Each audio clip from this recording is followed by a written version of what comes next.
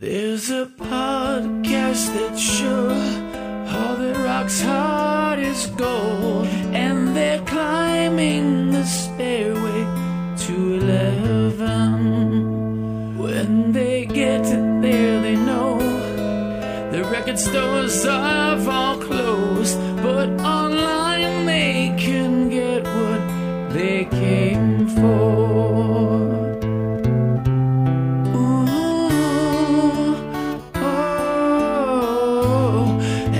Streaming the Stairway to 11. Hello and welcome back to Stairway to 11. We are on episode 7. My name is George.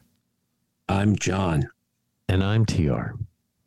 So episode 7, before we get started, we have social media sites, Facebook, Instagram. If you do follow us on those, please comment on anything we post. We'd love to hear from you. I think we all would like to hear what people think of the bands and albums we're choosing. And if there's a band you think we might be interested in covering, send them our way. Because while there are hundreds of albums I can choose from, I don't know about you guys. I'm not going to lie. I struggle every week. Like, what am I going to do this week? Yeah. And I've got 50 albums I'm looking at, and it's kind of like my collection. You can't see here. I've got 3,000 or 4,000 CDs behind me and all my vinyl on the floor. And I'm like, I've got all this music and I literally have nothing to listen to today. Mm-hmm. You know, I don't know if you guys get like that. Oh yeah. I get like that with choosing. I've got 5 or 6 albums. These are definites. And I'm like, oh man, what am I going to do? So if you have suggestions, forward them our way. Please let us know if there's any bands that you would like to hear us cover that we might like. Yeah. You know, every episode, I think ahead of time about what I want to cover for the next episode. And then after we're done recording an episode, that's when the three of us sit here and decide the next episode. And it's never what I thought it was going to be. So Yeah, it makes planning kind of pointless. I think only 2 so far for me. Yeah. Yeah. Everything else has been like, all right, TR went with that. What am I going to go with? Yeah. When you stole fair warning, I had to go to plan Improvise. Well, that was a terrible pick, TR. Oh my goodness. That damn Genesis. B. Yeah. All right. We've got 3 more albums for you today. And we're going to start with mine, which is Def Leppard's Pyromania. Start a fire. Released on January 20th, 1983, over 40 years ago. This was Def Leppard's 3rd album. This was the first album to feature guitarist Phil Collen in a partial capacity anyway. While the band had some success with their first 2 albums, particularly with bringing on the heartbreak from their second album, High and Dry, it wasn't until Pyromania that Def Leppard broke through in a huge way. The album would spawn 7 singles on its way to eventual diamond sales status. And I still remember little George, the first time he heard Foolin' on the little radio in the kitchen by the sink while doing dishes and being blown away. I remember the first time I saw the album in a store, it was a Kmart actually. I was gazing through the glass case, because they locked that stuff up back then, at the awesome band logo, the off spelling of their name, and the sense of danger portrayed by the crosshairs in the burning building. I just knew that this had to be a cool album. When I finally got my greedy little hands on a cassette copy, my suspicion was confirmed. Pyromania kicked ass. I mean, come on. 10 songs on the album and 7 were singles. That's the same number as released from Michael Jackson's Thriller. And there's no filler on this baby. That the same, not to cut you off, is that the same as Hysteria? How many singles from that? I think they had at least 7, didn't they? Let's The only reason I head say to the that, Wikipedia machine. Yeah. the reason I That bring might be that up, for another episode. not to interrupt, but to think about that. Back-to-back albums with at least 7 singles. Yeah. That's insane. There were 7. That's insane. Yep. Animal, Women, Pour Some Sugar on Me, Hysteria, Armageddon, It Love Bites, and Rocket. Wow. That is insane. Wow. Back-to-back 7s. That's even better than Michael Jackson. Boom. So, in my humble opinion, this is Yeah, beat probably in the top 10 greatest rock albums of the 80s. It's in my DNA. Is this one of your, like, if you had to pick your Desert Island picks? 50? Yeah, I love Desert Island Discs. Yeah, definitely. I mean, cool. Awesome. For something in this vein, it's... Oh, of course. Yeah, because your Desert Island Discs, you kind of try to get everything, every type of music, at least I do. Yeah. Nice. Wow, this is a big one. Go for it. Do you have any? Sorry. Yeah, so overall, like, the funny thing is I didn't really get into Def Leppard when this came out. Of course, you couldn't avoid it because, it was everywhere. It was. I liked the songs enough, but I'm just not sure why I didn't make the leap to buying this record at the time. Of course, I have it now, of course, but like at the time, I don't know why I didn't buy this album. I'm going to stop you right now, TR. Okay. George, you're a little bit younger. Not much, but a little bit younger. TR is 2 weeks older than me. Okay. Were you not into High and Dry when that came out? I loved High and Dry when it came out. Yeah, I thought it was, yeah. So here's the thing. Like you were on board at least before this came out. Oh yeah. It's just that I don't know. I don't know. I mean, I can't really explain it because by all rights, I should have owned this album when in 1983. I don't know why I didn't. So all the videos from this period were live performance style with varying degrees of storytelling or other imagery. And I can tell you, I definitely wanted British flag boxer shorts after seeing these videos. I think I might know somebody that had those. I did, but I can't remember if like my parents got them for me or if I found them someplace, but they weren't the same as his. Like when you looked at, who's the drummer? Rick Allen? Rick Allen, yeah. Yeah. So when you looked at his, the whole boxer short was like a flag. Uh-huh. And the ones I ended up with were like partially, it was like a small flag on this. It was such a bogus pair of boxer shorts. Like when I'm going to say you got a cheap knockoff from another country. I think so, because it was bogus. And I just remember like being like getting them. I can't remember if I bought them myself or if my parents got it. I can't remember like what the deal was, but I just from the guy down the street from the venue selling it. No, it's like I'm sure it was like at the record store or someplace. But like worse. Yeah, I know. And so I mean, I remember because the way it was packaged, it looked like nothing but flag. But the minute you opened it up, and of course you had to buy it to open it up, then it was like, oh, there's all this like kind of white around it. There's a flag on your bum. Yeah, exactly. It was like, what the heck? Like I wanted the whole thing to be the flag, not, a little part of the flag and then the rest is just white boxers, So and I was a little disappointed with that. That's lame. I know. And it was kind of devastating at the time, but I got over it. I've got a lot of trust issues from buying musical things in the 80s. That's the thing. Back then, you couldn't just go on YouTube and check it out ahead of time. Exactly. All you knew was like what got played on the radio. And, I think like at the time, so, your $6.99 or $7.99 for your record, that was like, okay, that's hard-earned money. So you wanted to make sure, or at least I did, I wanted to know, okay, am I getting into like an album that I'm going to like most of the songs on it? And, if you heard all these tracks on the radio, it's like, yeah, I know I like at least 5 of these tunes. It's going to be really good. So I'm going to get this, But yeah, that was the thing back then. You didn't know what you were getting. Because you couldn't like nowadays, you can listen to an album the minute it drops and you can know the whole thing and you can listen to the whole thing and be like, okay, yeah, I like this or I don't like this or whatever. And I don't know, back then it was like album covers. Yeah, it was the album cover. And if your buddy got it and he's like, dude, this is really great. You got to check this out. And then you'd go and get it and, whatever. But yeah. It's a whole different world now, which is, it's great because you can check stuff out, but there was also a little bit of mystery involved back then. There was some discovery because you went and got it and you went and listened to it and, you discovered for yourself what the album was about. And kids these days, they don't know anything about finding music. Don't get me started. They get all the music handed to them on a silver Spotify. And back when I was a kid, we had to actually buy the music to hear it. That's right. And not only that, but we had to wait until we got home. Yeah. That's right. Kids, these are all true stories. Until I got a This really Walkman, and then I could listen in the car. This really happened. Yes. Or you had to sit there and wait for your FM station to play that song again. That's right. Yep. Did you ever used to call up the radio station and make requests? I used to do that all the time as a kid. Yes. Yes.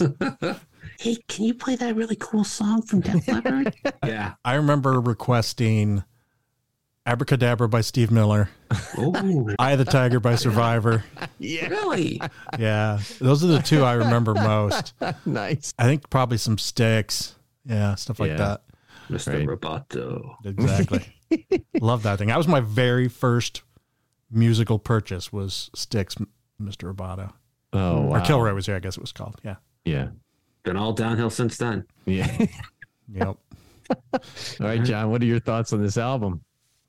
Let's see. I'll try to keep it quick. I already knew about Def Leppard because of High and Dry. I remember the summer before I came back to school, I remember hearing Let It Go and all the songs and was a fan then. And that was 1981. So when this came out, I was already a fan of both albums. And I loved it, of course. I thought it was great. I have a different opinion of the album now, 40 years later. Mm-hmm. But we'll stay here for now, and I'll let that come out as we go through the songs. Real quick, I actually saw them on this tour, September 1983, with my friend Derek Pennant Jones. We went. I think his mom dropped us off at the Oakland Coliseum, that place, where Dave said I got myself a brand new Oakland scarf. That's right. We saw him. Oh, yeah. She dropped us off, 15 years old. We walked in, and it was just insane. I stood in front of Phil Collin the whole night, about maybe not even 10 feet from the rail. Wow. Those were GA shows back then, so it was just crazy. And I do know someone who bought the Union Jack shorts, and they were full Union Jack shorts from the front to back, top to bottom. Of course I know him. He's me. It was me. Yes. The Obi-Wan. Hoping somebody would have done Obi-Wan for me. Yes, I had them. They didn't fit for long. So yeah, we'll just leave it at that. I have other comments about it, but I love this album. It was great to revisit it again.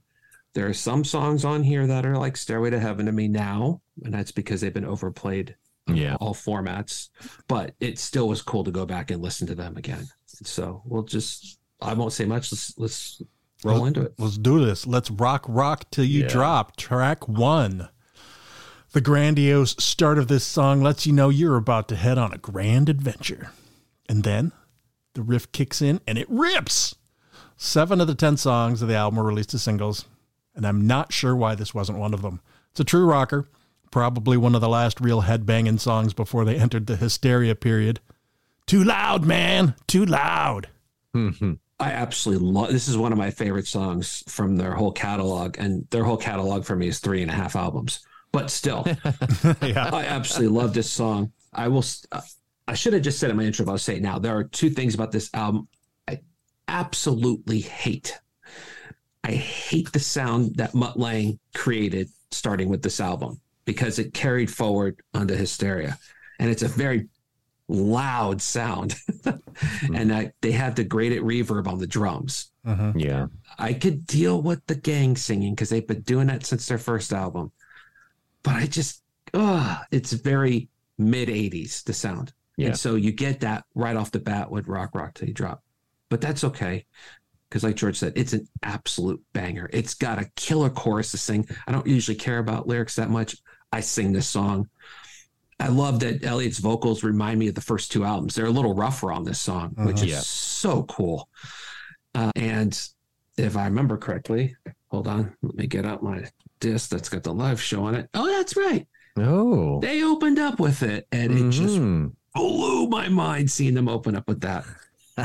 Great opening track. One of my maybe one of my favorite opening tracks from just a straight rock album. Definitely, I think. Yeah. That was one of my comments is excellent opening track for an album. Like just to kick it off, boom, here it is. It's a rockin' riff, a great solo, just a great tune. Yeah. I've never seen them. I've thought about it in more recent years because they've done some decent like pairings. I mean, I think they did some Poison stuff, which I wasn't thrilled about that. But I thought they did a tour with somebody that Kiss. was Kiss. Yeah, okay. I saw them with Jen, and I saw them with Kiss. Yeah, I would have done that. So I've seen them twice. The first time was in 1983. Way back when there was icicles on my FM radio. And they opened up with Rock Right Till You Drop. I see them with Kiss with Jen, and they opened up with Let It Go. I was just like, yes. Oh, man. Wow. That's pretty awesome. Look out for the Rock Brigade. Rock Brigade. Hold on. That was the second song on the 1983 tour. So, we'll get... All right, fine. The third song was High and Dry.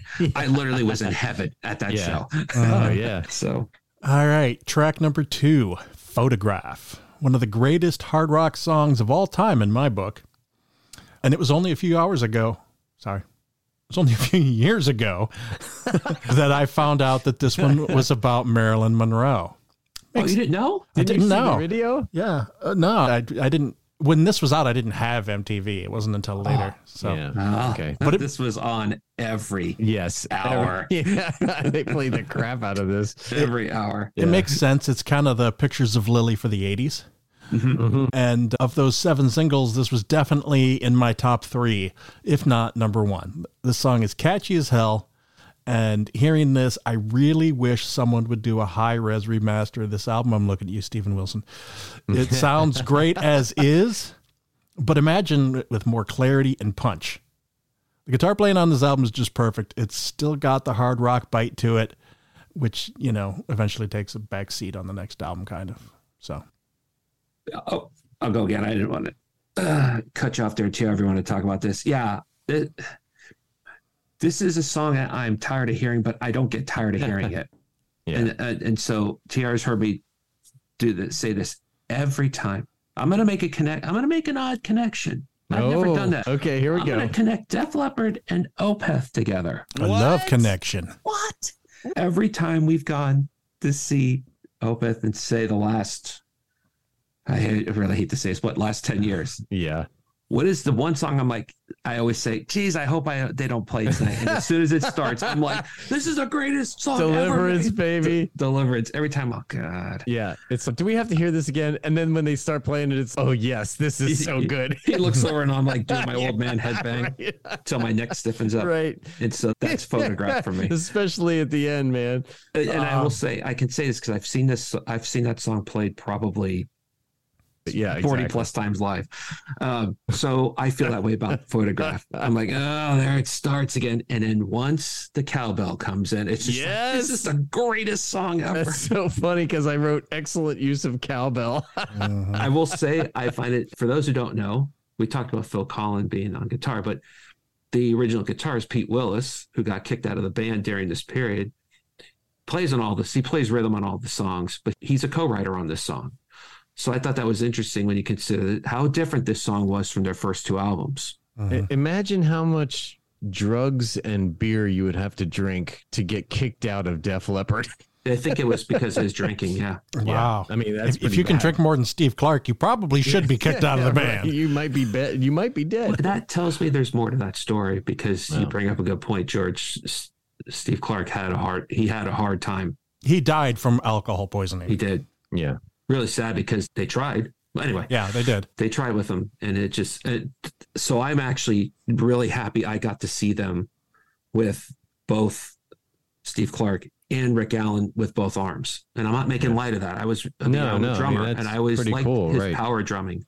Yeah, it was cool to see him. You know, it was mind-boggling and amazing when Rick Allen was able to come back from that and continue to play with the band. That was, talk about a movie of the week kind of story. It's like, oh, hell yeah. Unbelievable fortitude. Hey, and kudos to the band for saying, we'll just give him a try. We know we need to get another drummer, but he's our friend. And then he pulls it off and they're like, we don't want another drummer. Yeah, exactly. Kudos to them. I mean, that's pretty amazing. And then, him essentially leveraging technology to be able to do what, it's incredible. Like just that couldn't have happened any other time in history, right?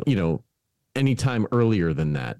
Yeah. I don't think you could have done anything like that, without electronic assistance or, triggering or some of the other things that would have enabled you to be able to use other limbs to trigger different parts of those drum parts. Great. Yeah. Now that I actually know how I can't say I know how to play drums. I know how drum playing works. I've never really thought about it until now. I'm like, how do you do a drum roll? It's like you can do a kick snare, no problem with one arm and one leg. And, so you got to figure out the hi-hat somehow. His snare is on his foot. His foot. Nice. Mm-hmm. Because he's playing his hand on his ride and his hi-hat. Okay. So he has to use his one foot to do his fills. Interesting. That's cool. That's some dedication there. And that just even more respect. It's rewiring your brain. Mm-hmm. Yeah. As you know, exactly. from playing drums. TR, I don't know if you play drums at all or ever played. No, I can't. But George, can't even keep a beat. And I haven't played in a gazillion years, but you have to rewire how you do rhythm because it's really easy to get off rhythm really fast. Mm-hmm. And I'm really good at that. Anyway, great second track, and I'm glad it was the opening track. I'm glad it was second at minimum. So I agree. And this was played on the radio and MTV incessantly. Great tune. It reminds me, for whatever reason, this song reminds me of summer, even though this album was released in January of 1983. And I don't even know really when this single came out, but it just reminds me of summertime.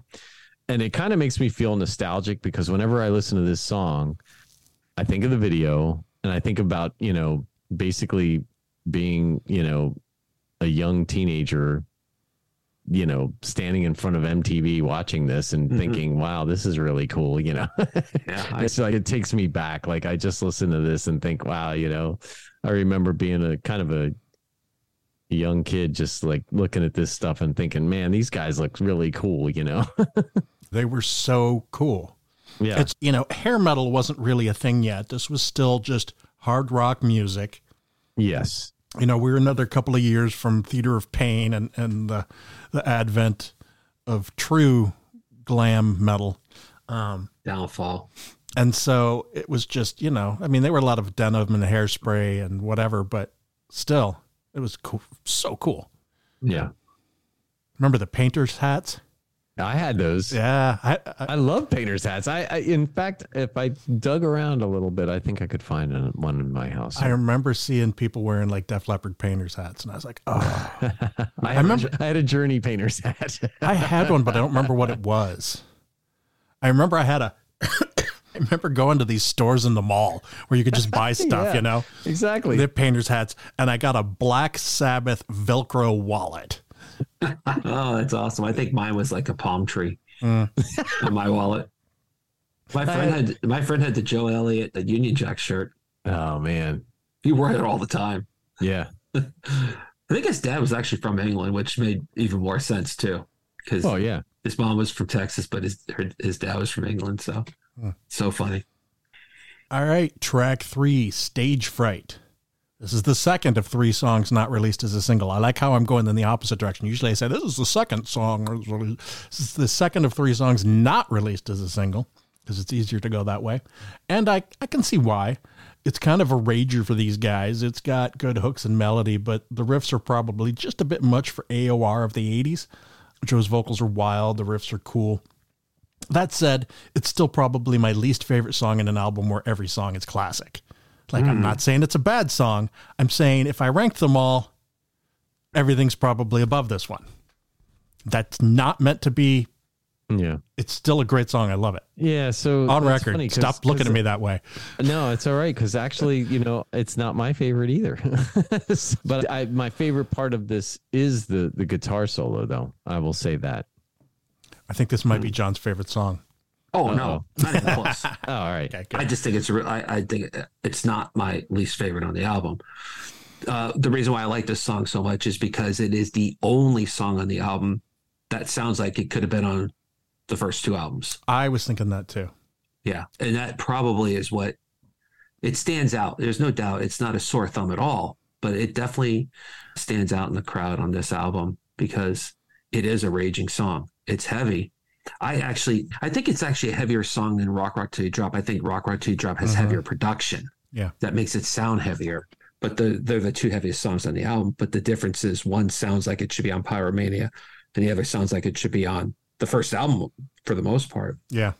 So, yeah, I love it. It's a great hard rocking song, but it's not my go-to song. No, I agree. Yeah. Track 4, Too Late for Love. Slowing things down a bit. An air of mystery, a bit ominous. Back in the early 80s when this was new, I knew a guy that enthusiastically showed me how he could replicate the drums coming in. Like when there's all this stuff going on and then, there's the and he's like, he could replicate that by snapping an open garbage bag to make the drum snap. He would take the bag and go, whoosh, and he was like, it sounds just like it.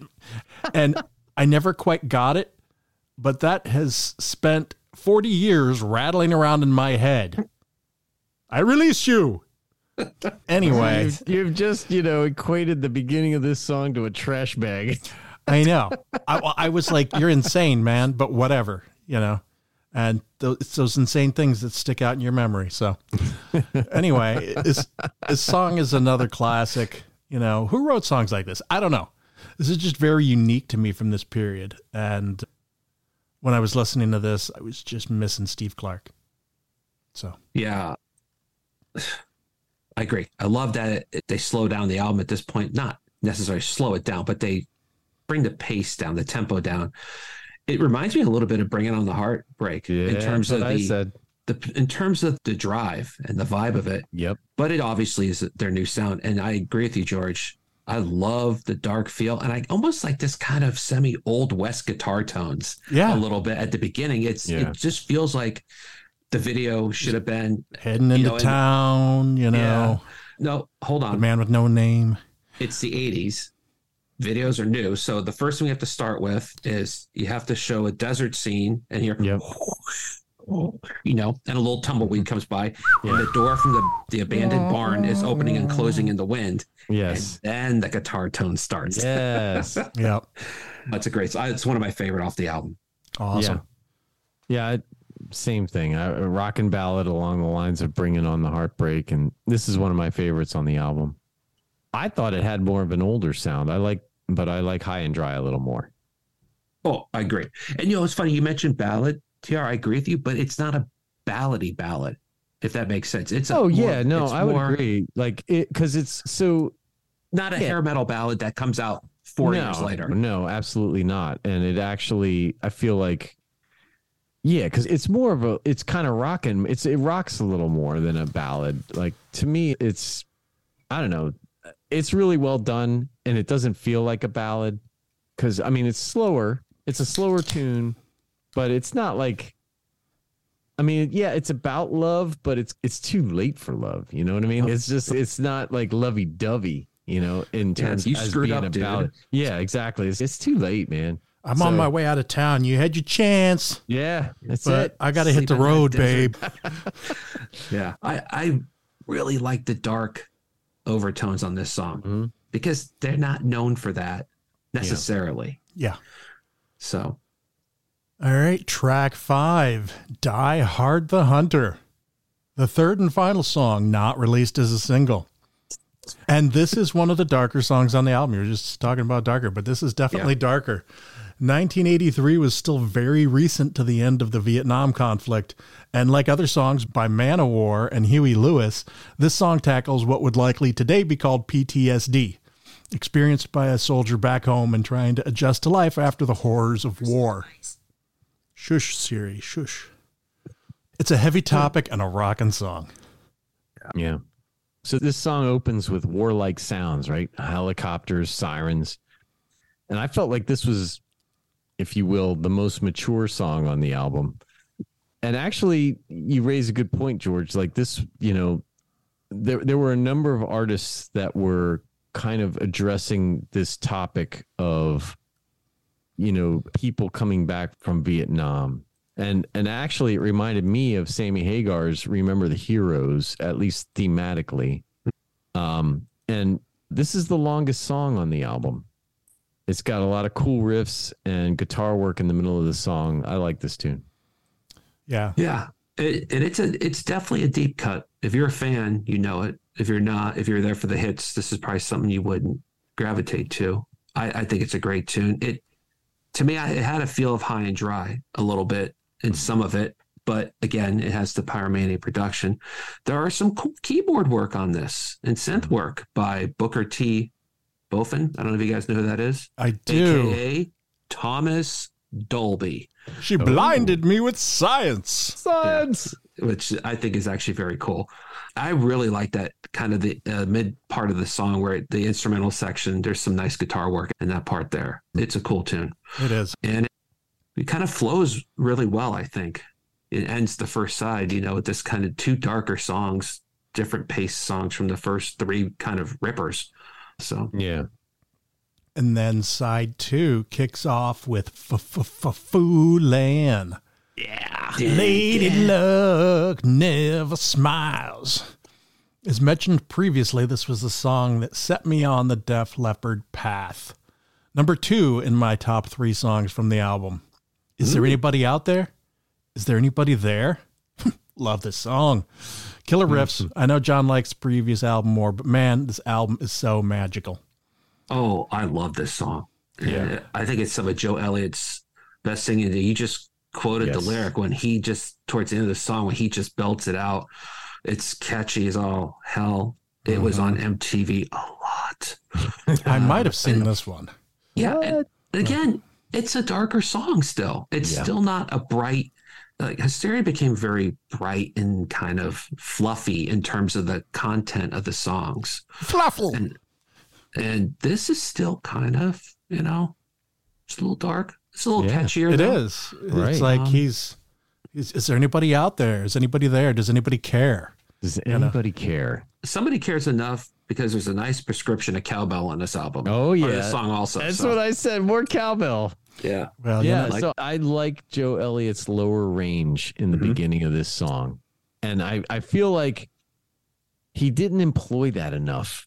I feel like, if he had used that more on this album, you'd feel the dynamic that you get from this song, which is he starts low, lady luck, and then he's he like really launches up into the stratosphere, and then you feel the difference because he started low, but there are a lot of songs on this album where he kind of starts high and he stays high. And it has more of an impact when you can hear, where there's a difference in where you start and where you end. A wider dynamic range. Exactly. Yeah. That's a great point. Yeah. This may be my favorite tune on the album. And I also like how it has kind of a mysterious vibe, like just the guitars and the kind of the minor key kind of deal on this album or this song is just so cool. And so, this is probably my favorite on the album. Yeah. You bring up a good point. When he goes to his highs for the chorus or the bridge into the chorus. Oh, man. It gives you chills, right? And it's because he starts low and you get this feeling like, and his low register is really good. I don't know why he didn't sing more in that register because his voice is good in that register. And I really kind of feel like I wish that he had done a little more there to give it a little more breadth and a little more dynamic range, because I think that's one of the elements of this song that makes it so great. To go from this kind of it builds slowly. He's talking, and then it just the drums kind of build, bum bum bum bum, and then he's just like, and he really just like rips. And I think that's one of the successes of this song. And I kind of wish he had done a little more of that on this album, where he had just kind of done a little more lower register stuff. Plus, the gang singing chorus is very minimal on this song, which I liked a lot. And not that I don't like Def Leppard is one of the few bands I give a pass for when it comes to that. But some of their songs can be a little too, it's like 18 guys on stage singing, the way the production is. And this one's not as much, which I kind of liked because it focuses is really more on Joe Elliott than the whole band singing. So I agree with VTO and all that. Yeah, he's outstanding on this song. Yeah. It can easily transport me back to 1983 and put me back in that frame of mind for better. And he took one for the team. He got burned during the video on this song too. Really? He got Hetfield?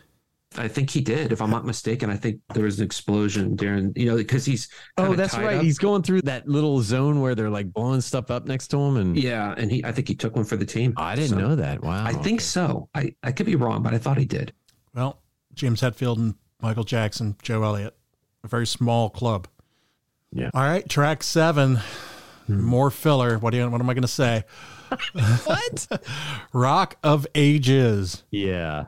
The intro for this song, the well-known Gunter Gleben, Glauten Globen, often mentioned, but by me only understood as I researched this album for today. This was spoken by producer Mutt Lange and is apparently meant to sound like German gibberish to replace the standard count-in of 1, 2, 3, 4. Gunter Gleben, Glauten Globen, and then you go in. I can sleep easy knowing the backstory now. And 3 of 3, and I hold up 4 fingers to emphasize that. Thank you. In my top 3 songs for this album. This song ties into the Pyromania aspect of the album title, since there is no title track per se. And it's just a monster of a rock song. Great riffs, hooks for days. What's not to love? Yeah, it's definitely the biggest song of the album. And yes, this album had a ton of cowbell. And this is another one of those songs with a ton of cowbell. So, cowbell accepted. The actual backbeat of the song. Yeah, exactly. Yeah. It's okay. Now, John, just like you, I've heard this too many times, but it is a good tune. You can't not turn it up. Yeah. Ooh. So Here we go. Grumpy old man time. Yeah. let me tell you, back when this came out, I liked it. No, I do like this song, but it's their Stairway to Heaven for me off of this album. Yeah. It's just played all the time. And I'll be honest, I finally realized this time listening to it for the last couple of weeks is that this is hey, let's get the crowd to sing along with us for the whole song. So the verse part of the song, the music will be this kind of loud clapping, like that Joe Satriani song, TR. What is that one called? The chant song or whatever. Yeah. You know, it's the precursor to the power metal, fist in the air, go, hey, hey, hey, hey. And then the crowd goes hey, like that. But this is a whole song. With that said, I do like the song much better when you get to the chorus. I think the whole band playing sounds great. The guitar solos are great. I love that they're still not giving up on that prescription of cowbell. No, it is a good song. It's just, it's worn me out a little bit because I like so many other songs on the album. It falls down the list because like Photograph, it was just played constantly and still is. It's still on classic rock radios all the time. I mean, they got like a Vegas show based on this or whatever. Mm-hmm. Oh yeah. Yeah. Definitely. But yeah, it's good. I just, I don't gravitate to it as much anymore because I've heard it so much. It's not because it's not a good song. It's just I'm tired. Rock of Ages fatigue. I got to take a nap. So maybe when I wake up, I'll listen to it. All right. So track number 8, Coming Under Fire. This sounds like the sequel to Too Late for Love. I'm running out of ways to say I love songs on this album. Luckily, there's only 2 more songs, but per usual for the album, this one brings the hooks and the riffs. So this was released as a single, this one? This was. Oh, was? Really? Yeah. Now, I will say this is my least favorite song on the album. Yeah. I like it. Like how you feel about Stage Fright, I feel about this song. Same thing. Yeah. I saw TR make the little This is not my favorite. I'm with you, John. This is my least favorite song on the album. I would say this is my second least favorite, but again, I like them all. So yeah, it's not a bad song at all. No, but it's just, Okay, what's next? Yeah. So, but it's another Pete Willis song. He co-wrote this. He co-wrote 4 songs on this album, which is interesting. He's way more involved in this album than, say, like Dave Mustaine was involved in Metallica's first album. Which you don't stop hearing him talk about that all the time. But it's kind of like a Dave Mustaine situation a little bit, playing on the album and writing some of the songs, but not being there. So only he didn't start another band and get wildly famous as well. No, you're right. He didn't. Yeah. Yeah, that's a very good point, George. Okay, then. I got my tail between my legs after that. Track 9, Action, Not Words. I thought this was kind of an odd song out of the bunch. It's cool and all, but it feels a little more generic pop rock, maybe a little precursor to Hysteria. But the chorus is still pretty rocking, and I've always liked it. There's nothing against it. It's just something I noticed while listening to it. I was like, it's not quite as heavy. It's a little more poppy. Yeah, I felt like thematically this was like a little like stage fright, right? I feel like he must be a frustrated director or something because it's all about, welcome to my show. You're going to be on stage. You're going to do this and action. Give me action. It's the same theme, same concept, but just in a different song. So, yeah. So we all have songs from bands that everyone loves, that we hate, and some people don't like, and we love. And I feel like this is that song for me. I love this song. Oh, really? Yeah, I absolutely love it. And I think it's because I got hooked by the chorus. The chorus always got me. And it's a simple rock song. It's the most generic song on the album in terms of song construction and everything. And I bet a lot of people don't gravitate to this song that are fans of the band. I don't know what it is. We all have these songs. Absolutely love it. It's not my favorite song on the album, but I just think it's cool. And I'm going to tie AC/DC in. This is a little more of a comparable tie-in, but I love at the end when he yells out lights, camera, sound. And when he yells sound, it sounds like Brian Johnson a little bit. It's a little gruff there. Thou's about to rock fire. Yeah, it's got a little bit there at the end. And so, and I don't know what it is. I think the melodies during the verse portions, I like the guitar melodies in there. It's complete. This song stands out as like Stage Fright, but it stands out for a different reason. It doesn't sound like anything on the album. Yeah. It really doesn't. So, yeah. Track 10, Billy's Got a Gun. While this track was released as a single, I don't recall there being much of a big deal made of it. Neither. Which is too bad because this is among my favorites from the album. Yeah. It's got groove and menace and there's danger in the air. I don't know. It's just kind of a cool song. And I always related to Billy the Kid, Billy and a gun. You'd think Billy the Kid. And, being an outsider in a world out to get you. And, hey, where you get that gun? These days talking about guns so casually is not really kosher. But back in the innocent 80s, this was cool. Bang, bang. The end of the song. Oh, wow. Yeah, I love this song too. There's a lot of synths in this song, which kind of gives it another kind of darker feel. It's not necessarily a darker feel, but definitely a different feel in terms of the song structure. I like that it's slow and prodding and rhythmic with the drums. Some great guitar work at the end. It's actually not the last song on the album. Yeah. Yeah. We'll get to that. We'll get to that. Yeah. But I think it's a cool tune. I think it's a good way to end the album. Yeah, this seemed like the other half of Die Hard the Hunter to me in terms of it does. lyrical content. He's talking in Die Hard the Hunter like, he's coming for you. He's he's gonna shoot you down or whatever. And then here's Billy. He's got a gun and he's out. He's going out for you. So it kind of seemed like the other half of that. Another decent tune, but not my favorite on the album. But definitely a decent song. But just in terms of it would fall in the lower half for me in terms of favorite tunes. Yeah, it's another song doesn't sound anything like the rest of the songs on the album. That's true. Yeah, and we're getting to this, but I've never understood the weird drum ending thing that, precipitates at the end here. I did not get that. And I really don't understand.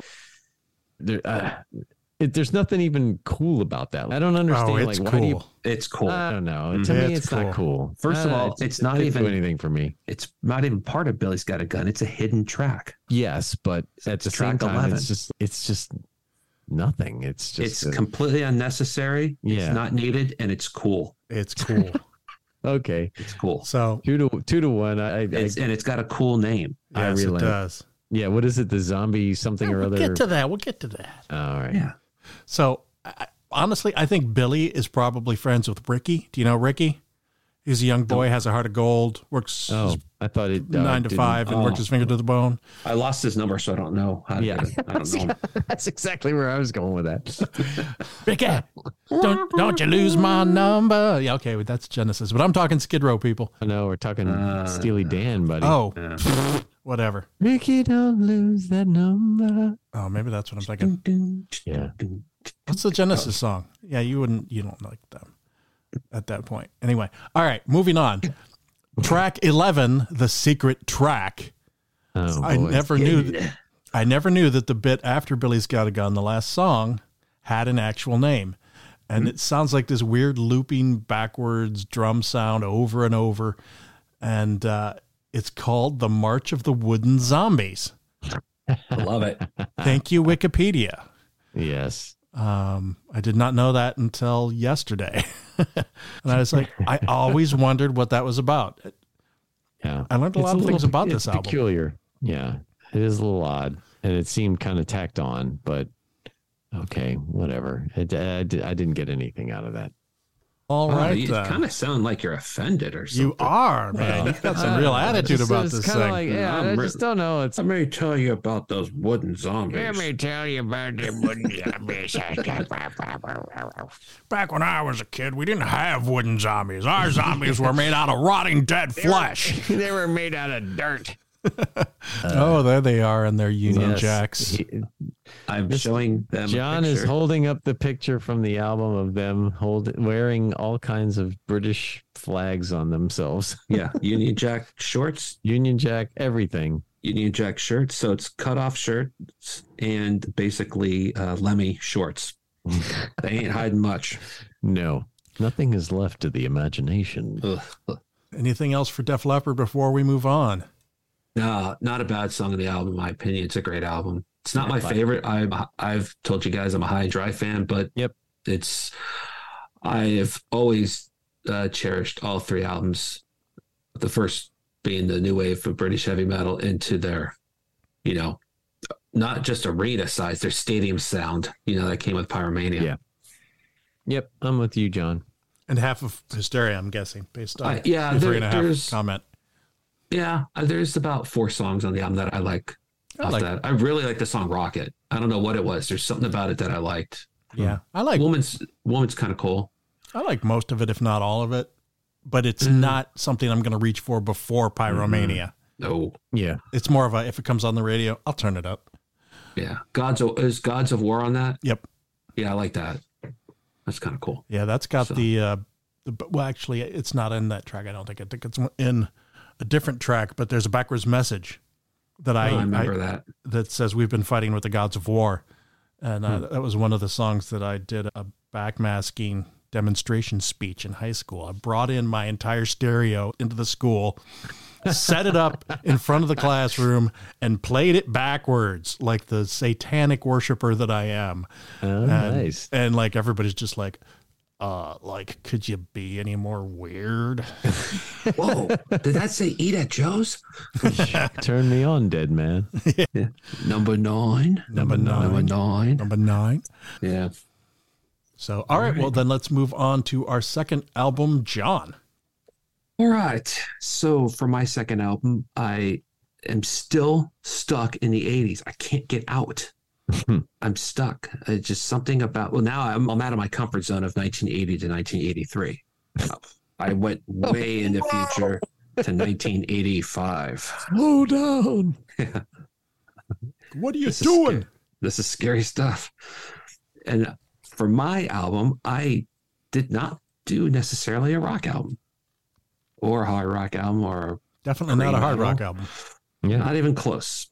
And some people might be like, what? But this is not the album you think it is if you only know 2 of the big songs off of it. So I went with Tears for Fears, Songs from the Big Chair. And I will state right now, I did not like this band when they came out. I didn't like their songs. I mean, I'm hearing, everybody wants to rule the world. I'm hearing that and those kids, and I'm thinking, you take my life, but I'll take his too. And I'm like, I like the guy taking the other guy's life. I like that better. He's going to run you through. Yeah. Yeah. You know, I'm thinking, Priest with rapid fire. And I'm like, I don't want to rule the world because I got rapid fire, baby. We're taking over the universe. Boy, was I wrong, because I've grown to absolutely love this album. It's not for everyone. If you don't know who Tears for Fear are, which would be really hard not to know who this band is. Yeah. This is a mega album that came out. It was released in February 25th, 1985. They recorded at a place called the Wool Hall, which is kind of an interesting name for a studio, and recorded in England, which is where they're from. It is a new wave pop rock. It's a little progressive pop. They get a little interesting towards the back half of the album. It's Brit pop.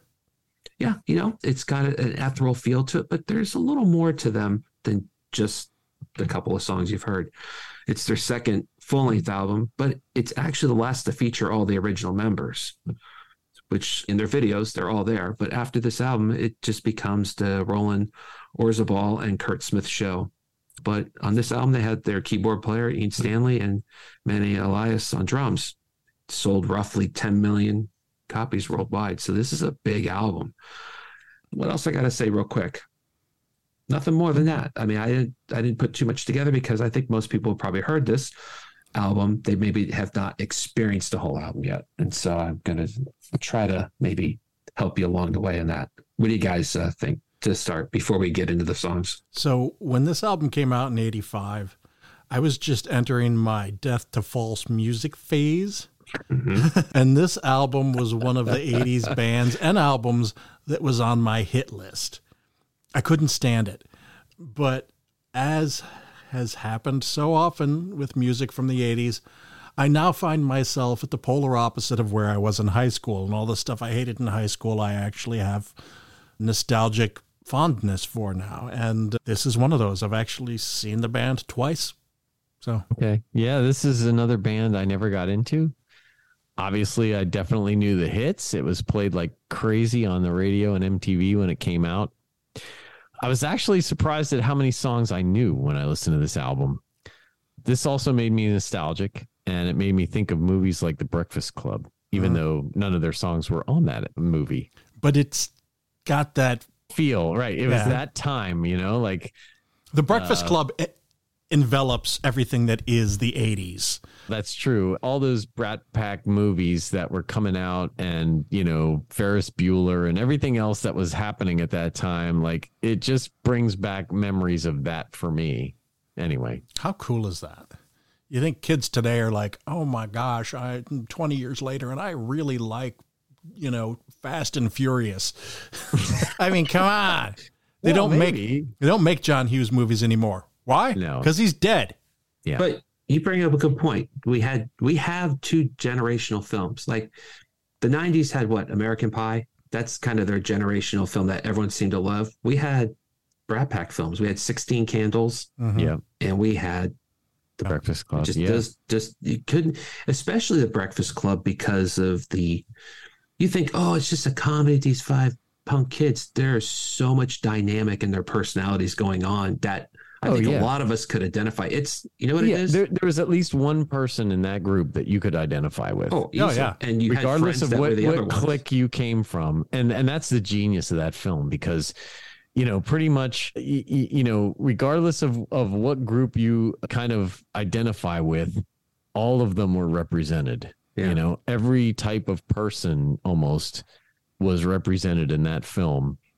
To include the conservative, what's his name? The teacher, you grab the bull, you get the horns, yeah. See those horns coming up? You mess with the bull, you get the horns. That's right. You mess with the bull, you get the horns. horns. So which character are you? Or characters? I'm the Anthony Michael Hall character. You're Brian. Yeah, you are. You definitely are. I couldn't get the trunk to work. It wouldn't turn on. It wouldn't turn on. John? No. So I have 2 characters. Yeah. I was the athlete, but in my junior year, while I was still an athlete and playing schools, not in the school year, I was playing for the school. I started shifting into the rock heavy metal guy. So I was both. Yeah. I was both Brian and Bender. I just didn't smoke. That's an interesting combo. Yeah, I was Bender in that I was very angry and metal, but I was also Brian because I was a total nerd and still am. So yeah, crazy. The only thing, one last thing about this film, because we're not talking about The Breakfast Club, but it is fun to talk about it. No, but you bring up a very good point, because his album does remind you that the only thing that would have made that film basically a 10 out of 10 for me is had they included the song Subdivisions from Rush, because that subject matter. Actually, that would have been perfect for that. That would have been perfect. Yes. Damn you, John. And it would have worked with Bender instead of I want to be an Air Force Ranger. You'd be like, singing Rush in the hallway. Traffic halls, in the concert halls. Yes. Yeah. So let's basement bars. Carry on. Trying to think. Now I got the damn lyric in my head. Way to go, TR. Yeah, you're welcome. Be cool or be cast out. Subdivisions. Yeah. All right. So let's get started. And this album starts off with an absolute behemoth of a song for this band. It is one of their signature songs. They don't have a lot of albums, but if you're going to have signature songs, what better way to start the album off? And it's the song Shout. If you haven't heard this song, I'd be hard pressed. If you listen to music, it'd be hard pressed that you haven't heard this yet in your life, if you're of a certain age. Starts out with this kind of interesting digital kind of percussion, and it's leading you into something, and it just rips right into the chorus with heavy, it's all synth and all programmed drums, but just this heavy vibe and rhythm of now the famous chorus of shout, shout, let it all out. These are the things I can do without. Come on, I'm talking to you. I mean, it's not that hard to remember that. And they sing it a lot there in this song because it's a long song, but it was a mega hit for them on MTV. It was not the first single. It was the second single off the album. It's described from Roland Ozerbal, who's the singer and guitar player, as a simple song about protest. And you can see that. But yet it has this big, catchy, programmed drum sequence and bombastic vocals, some interesting guitar work. This is not a guitar album, but there's interesting guitar work that he does. It's subtle. He does some cool, neat little things. And it sounds like a band, even though it's the 80s. And even though it's got a synthy sound, it sounds like an organic band, though. The drums are real in places. He plays on most of the songs, but this is one where he doesn't play. This is that kind of Phil Collins sound, but it's all programmed. It does get a little tedious with the chorus after a while. It does, but it's still a great song. I agree. For me, this is the first of the three. Again, I hold up four fingers. I don't know why. I just can't get that one down. The first of three big songs for me on this album has a crazy hooky chorus, kind of epitomizes what was good about Britpop in the 80s, as we sort of alluded to with the Breakfast Club stuff. It's bright and synthy with big expressive vocals and that 80s affected vocal sound that I can't quite put into words, but you know it when you hear it. It's, oh yeah, that's definitely an 80s tune. I used to roll my eyes at this song, but now I love it. Yeah, it's funny because absolutely the huge hit from this album. And I think there were too many synths in this for me. I've since softened on that. It's catchy and memorable for sure. The outro guitar is simple but tasteful. And John, you're right. There are, initially when you listen to this album, it's obviously not a guitar album. However, there are some very tasteful guitar parts on this album. If you listen for them. If you listen for them, you will find them. And I did. And so, yeah. If you play it, they will hear it. Exactly. And I was there and I did. So, yeah, definitely. So, George, real quick, I have to ask, you've seen them twice live. Yep. I have to imagine this song is like big, like when you hear it, not big as in like, wow, but just big sounding because of the drum sequencing that they use. And he plays live. The drummer plays this live, but it's a combination of the program drums and the acoustic drums. It has to sound pretty good in a big venue. Yeah. It almost becomes an AOR song, even though it's not AOR style music, but it becomes an arena song because of that, I think. I saw them once at Verizon and once at Merriweather. Wow. Those are big places. Very cool. All right. So the second song, it's called The Working Hour. This song opens up with kind of a sexy jazz sax, kind of subtle synths, followed by some programmed percussion. Again, it features a lot of big musicians on it. Mel Collins is on saxophone from King Crimson, played with Camel, Alan Parsons, Dire Straits. And now we have to go to our annual or episode Peter Gabriel reference time. Yes, here we go. Includes Jerry Marotta on percussion and saxophone arrangements. He's played with Peter Gabriel. Yep. Will Gregory on saxophone, who's known for being in a band called Goldfrapp, an English electronic music duo from London. But he's also worked alongside Tori Amos, Portishead, and yes, Peter Gabriel. Mm-hmm. So there is that Peter Gabriel connection there. I guess we have to, like, every episode now we have to mention Peter Gabriel in some context. Maybe. Until we end him like the Leviathan was ended on the Metalheads podcast. Chop! Once we finally caught that whale. That whale is floating at the bottom of the ocean now. There's some really cool synths on this. I think the song kind of crescendo reminds me of some of the synth sounds off of, believe it or not, Peter Gabriel's Melt album, which doesn't surprise me because this music kind of, I think, is a derivative slightly of that early Peter Gabriel sound in early 81. Not that it's copying it all, but I think Peter Gabriel's onto something that a lot of bands kind of gleaned onto that and used that. There's kind of a signature melody that starts through the song that becomes kind of an earworm. And it has that kind of new romantic style. Do you guys remember that from the late 70s, early 80s? That was really big. You know, Bowie was kind of part of that. He kind of edged that along a little. I like the song. I think it's got some interesting things going on. It's, again, not what you expect from this band after you hear their hits. They kind of take it a little different direction. And I think Roland Orzabal's vocals on this are great. I actually enjoy this song a lot. Yeah, me too. So the saxophone, some pretty serious saxophone playing on this album, or on this song, I should say. And you know, it's got this sax beginning with these new agey kind of keys to start the song. It's a chilled out tune, and you mentioned Roland's vocals on this. To me, they weren't as prominent on this song. They seemed to be like more in the mix, which I was okay with because, you know, it seemed like the song itself was more important than the lyrics. And so I don't know if that was, you know, deliberate or if it was just kind of the way that it worked out. But his vocals didn't seem as like higher up in the mix than the rest of it, to me, at least. And I was surprised to learn that Jerry Marotta did the percussion and the sax arrangements. So my notes read, Saxy. Where's Mac? Yeah. Oh, it's sexy sauce, no doubt. We just went from Britpop to smooth jazz in one song. Mm-hmm. These are my notes, so it's stream of consciousness. Okay, here comes the Britpop bits now. Okay. But it sounds to me like a detective show where the guy is standing near a streetlight at midnight with a fedora and a cigarette. You know? Yeah. It's got that vibe about it. And then I said, and it changed again. I don't know.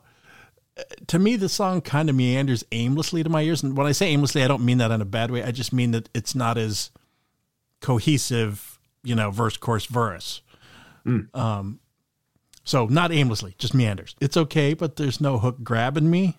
However, towards the end, I noticed that some of the vocals were giving me a Duran Duran, A View to a Kill vibe. And I was like, eh. Interesting. Yeah, I think this song proves that this album is not what you think it is if you haven't listened to it before, because it's really not. Yeah. Be sure. The next song we get into is the album you think it is. And that is the other huge hit off of this album, which was actually the third single. And I'm still having a hard time believing that. Does nobody like that third song? Because I do. Oh, no. What I'm saying is I'm having a hard time believing that this was the third single, not the first one. Yeah, that's true. Yeah, right. So, I agree. And that is Everybody Wants to Rule the World. When this song came out, no, not having it. Not at all. I was listening to Priest, Black Sabbath, Rush, Genesis. Everybody Zebra. Wants to Hate Tears for Fears. That was me. This is a song that typified the brooding mid-'80s kid at school. You're like, oh God, here they are again listening to their Violent Femmes album. Hey, now. I'm not knocking the bands. I'm saying at that time, because we were hard rock metal guys. I know, but I always liked the Violent Femmes. I absolutely love this song because it's so simple.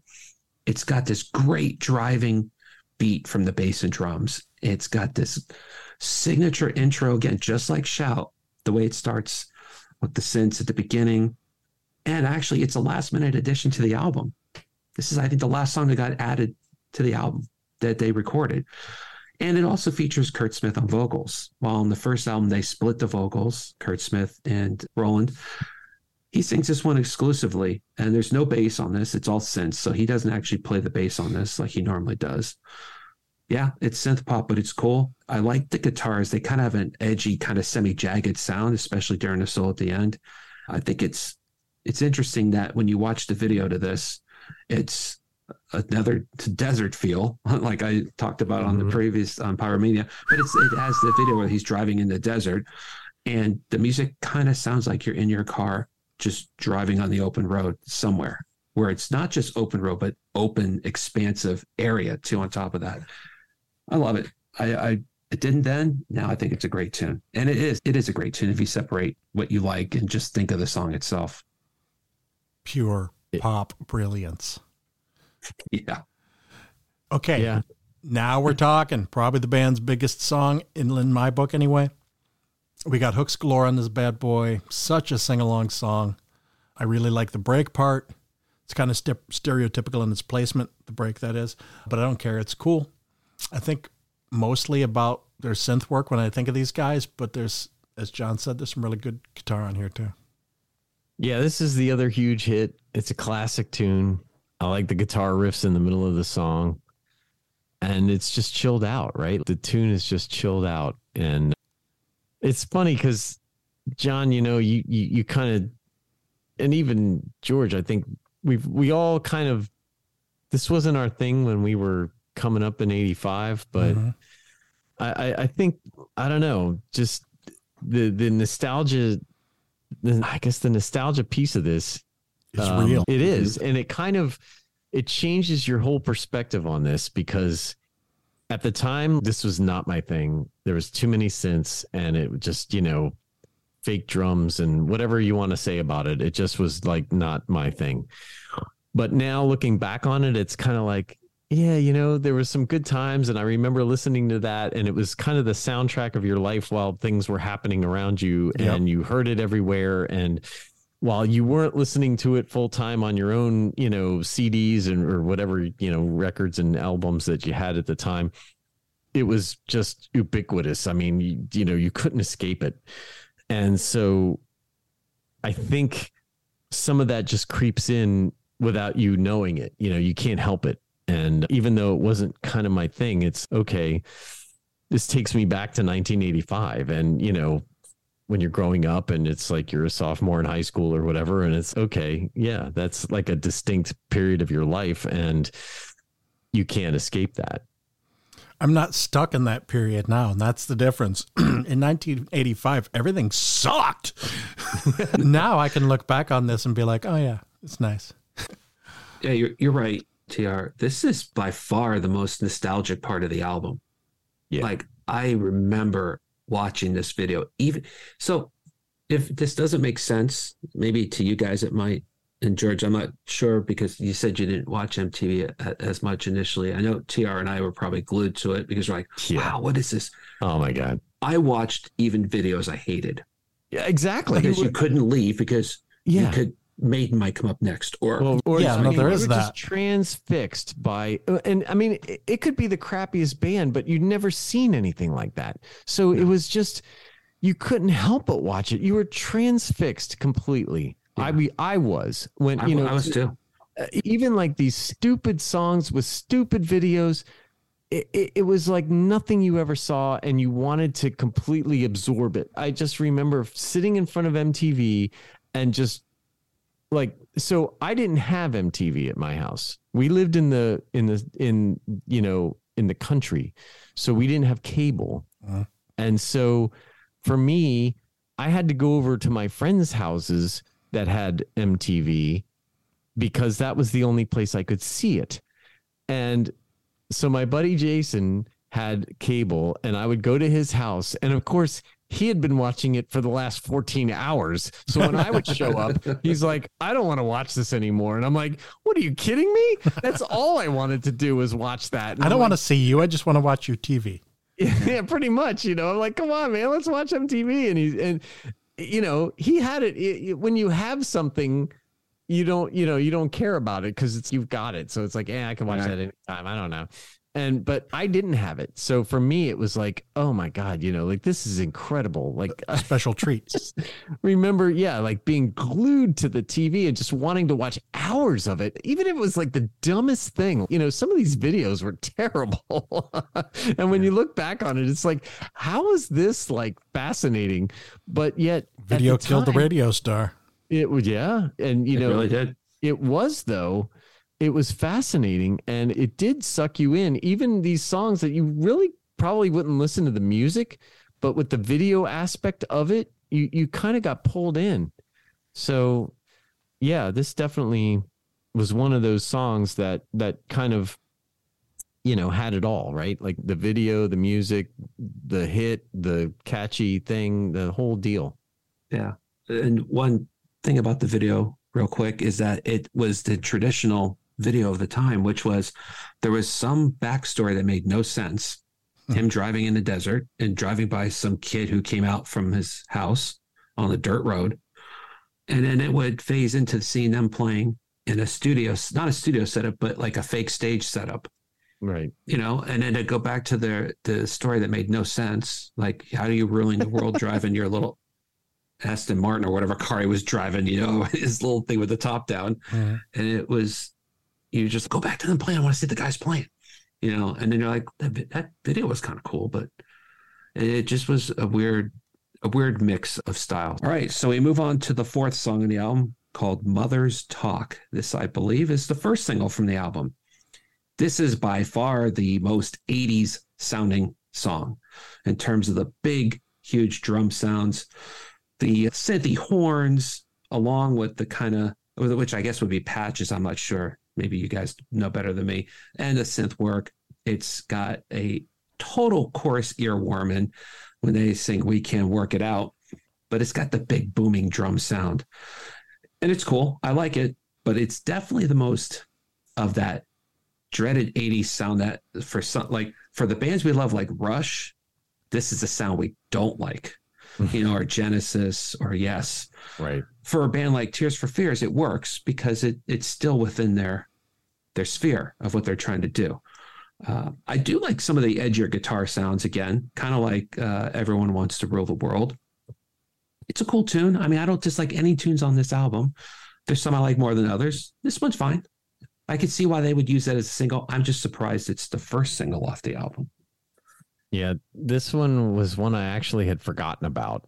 And I remember hearing this one on the radio and at parties in college. It's a little too synthy for me, and the drums were overproduced. So those things, you know, like you said, it's got that 80s sound that's just, you know, was kind of an anathema to me. I just did not care for this kind of sound.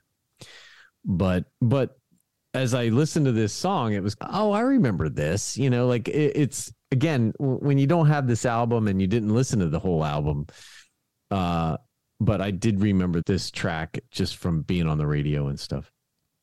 So I didn't think I knew this one, and I'm still not sure I did, but the "We Can Work It Out" part does sound familiar. So maybe I have heard it, you know, and just didn't register it, but it's more peppy than track 2. I didn't think it was super hooky, which is why I'm a bit shocked that this was the third single. I thought it would have been a different track yet to come, but it's kind of interesting. And I said that, and the part that I find interesting about it is it feels like a sort of a mashup of two songs, at the risk of invoking his name again. A little bit of Peter Gabriel Sledgehammer vibe combined with maybe some Prince Bat Dance, which by this point was not released yet for another couple of years. So yeah, so they're influencing Bat Dance. Exactly. It's their fault. This is the one, this song, while I like it now, is the song that what I detested. I almost detested a lot of this music in high school. This is the type of song, not this particular song, but this is the type of music that I was just like, I don't get this. I don't like it. Yeah. Now I'm like, maybe I was wrong about a lot of this stuff. Not all of it. That's the story of my life, eating crow. Yeah. Well, yeah, John, I'm with you on that. Like at the time, I couldn't stand this, but I think nostalgia is a huge thing that really kind of can change your whole perspective. And I think when music kind of relates to a particular time in your life, that, I don't know, just the music, of course, has the ability to transport you through time, right? And when you hear something, you're instantly transported to an earlier time in your life for certain songs. And that's a pretty powerful thing. And so even if you didn't care for the music, the power of time transport is a powerful thing that can kind of overcome some of the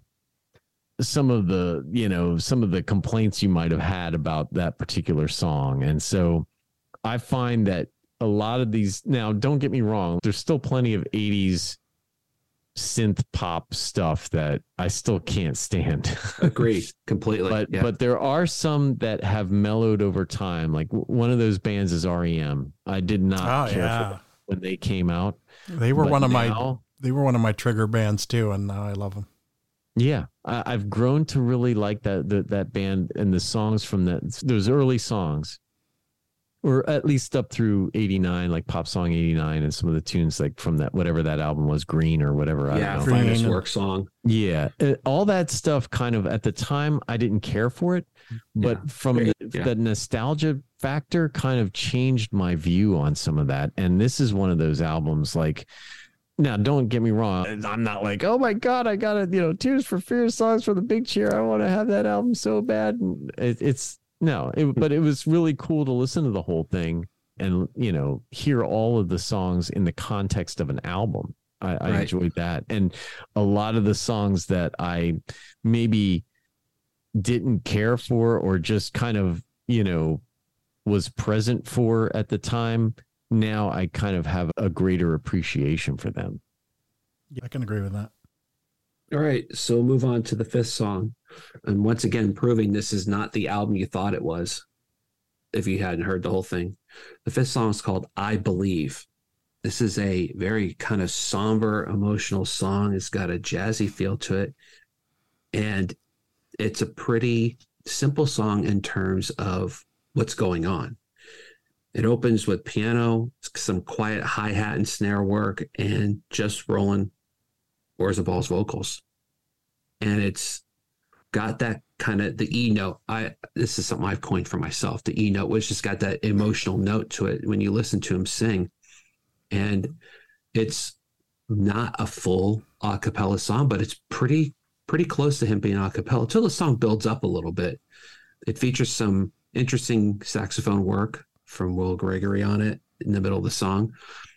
There's not much to say other than you have to listen to it to hear. I watched a live performance he did back in the 80s, and I'm sitting thinking, he's this big, huge room, whatever, how many hundreds or 1,000 people, and he's singing. That's a lot of pressure not to mess up because he doesn't have anything to cover his voice up on it. And I think he does an outstanding job on it. I think he's a good singer to begin with because I like his register and everything. And he can get high, but he doesn't generally go high all the time. And this song, he kind of has to lay it out. It's kind of a cool, very, like I said, somber, mellow song. I hate to use that word mellow because then I think he's like getting high. I'm going to sing a song, dude. It's not that at all. It's just very quiet. So this sounded like a Sade song to me. I mean, honestly, like, I don't care for Roland's vocals on this, and I kind of feel like it would have been better with Sade singing it, honestly. She's a cool operator.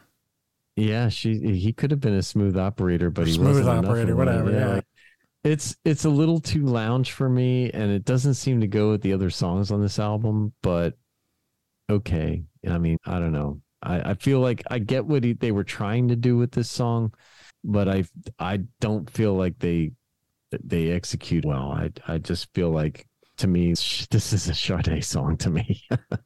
I'm glad I'm not alone on this island. I'm sorry for the words I'm about to say, John, but know that I love this band. Don't look so serious. I'm waiting for you to say something. So you think it's shit? Okay, that's fine. No, I just have silly comments. I said, again, these are like stream of conscious notes. I said, ballady song. Barf.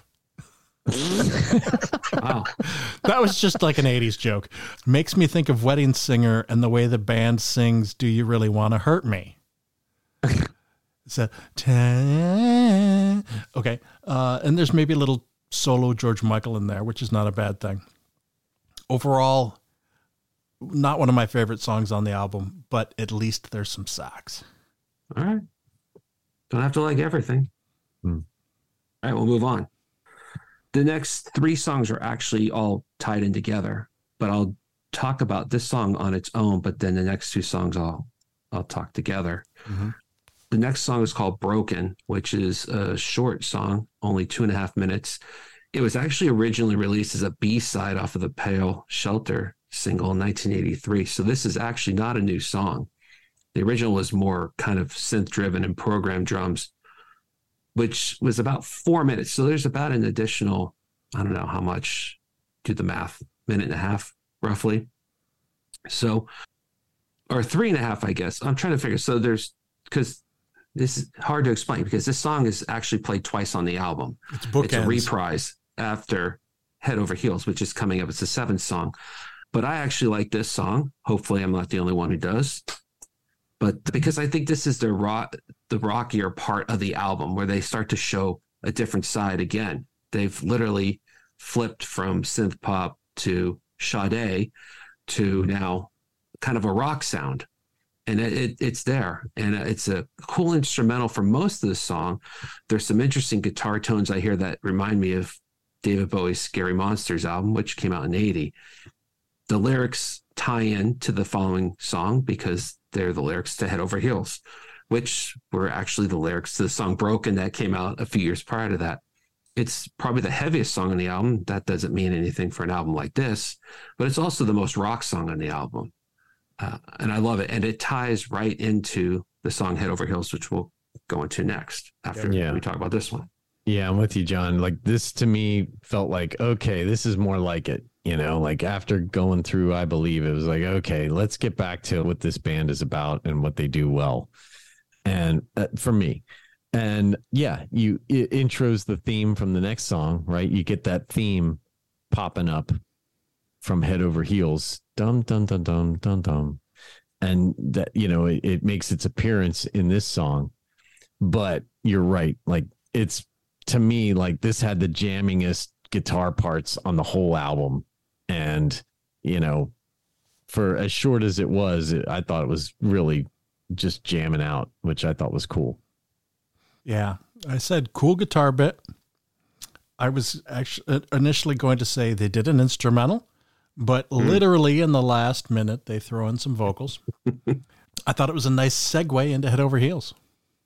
Yeah, which is, I'm sorry, go ahead. Yeah, I was just going to say, I kind of felt, man, you know, this is kind of cool. Like, why didn't we get this on the single? You know, like with Head Over Heels, like it pretty much, I don't remember all that, you know. Was it a single? In the beginning.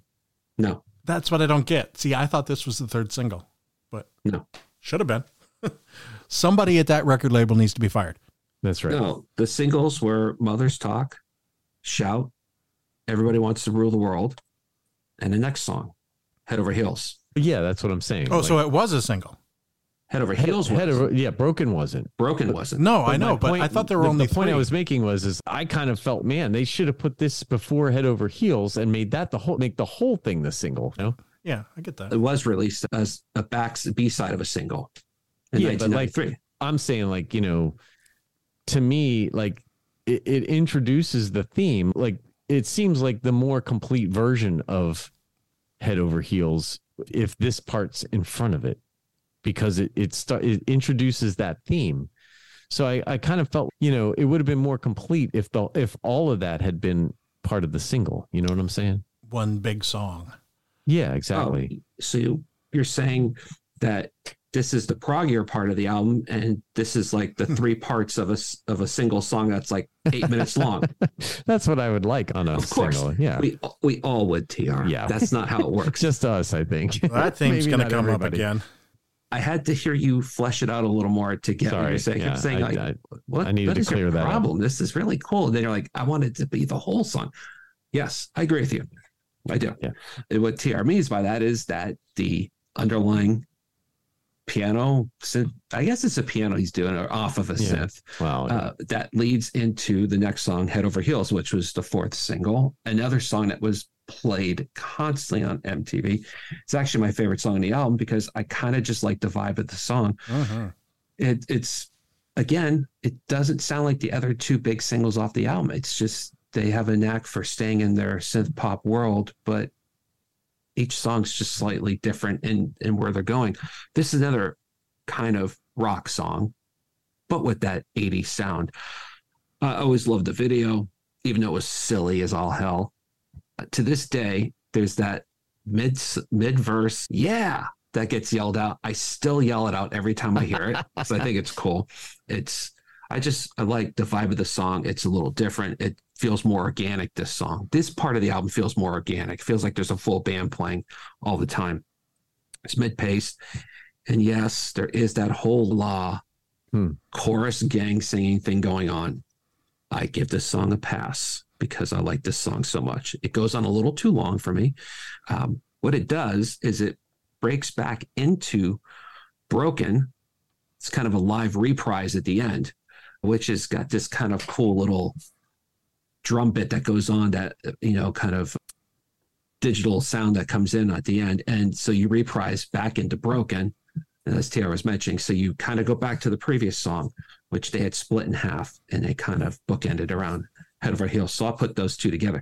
While Broken reprise is not listed on a lot of the albums, it's basically a song at the end. The single for Head Over Heels stops at the end of the Head Over Heels part. It doesn't include that Broken part, but now you hear it sometimes on Sirius XM, on the 80s channel. They'll play the whole bit. So I was just going to say, this is obviously another big hit. And I like this one for the most part. It got overplayed, but it's been a while since I heard it.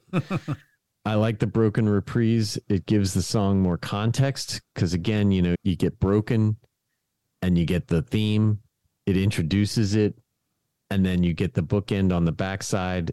It gives the whole thing more context to me. And I felt, I wish the whole thing had been like what they had released, because then it would have been like, this kind of goes on a journey. It takes you a little, it's not as obvious as Head Over Heels, right? That's the single and that's what we got. But like when you listen to the album and you listen to Broken, Head Over Heels, and then the reprise at the end, it's like, oh, okay, I get this whole thing now. And I actually really like that.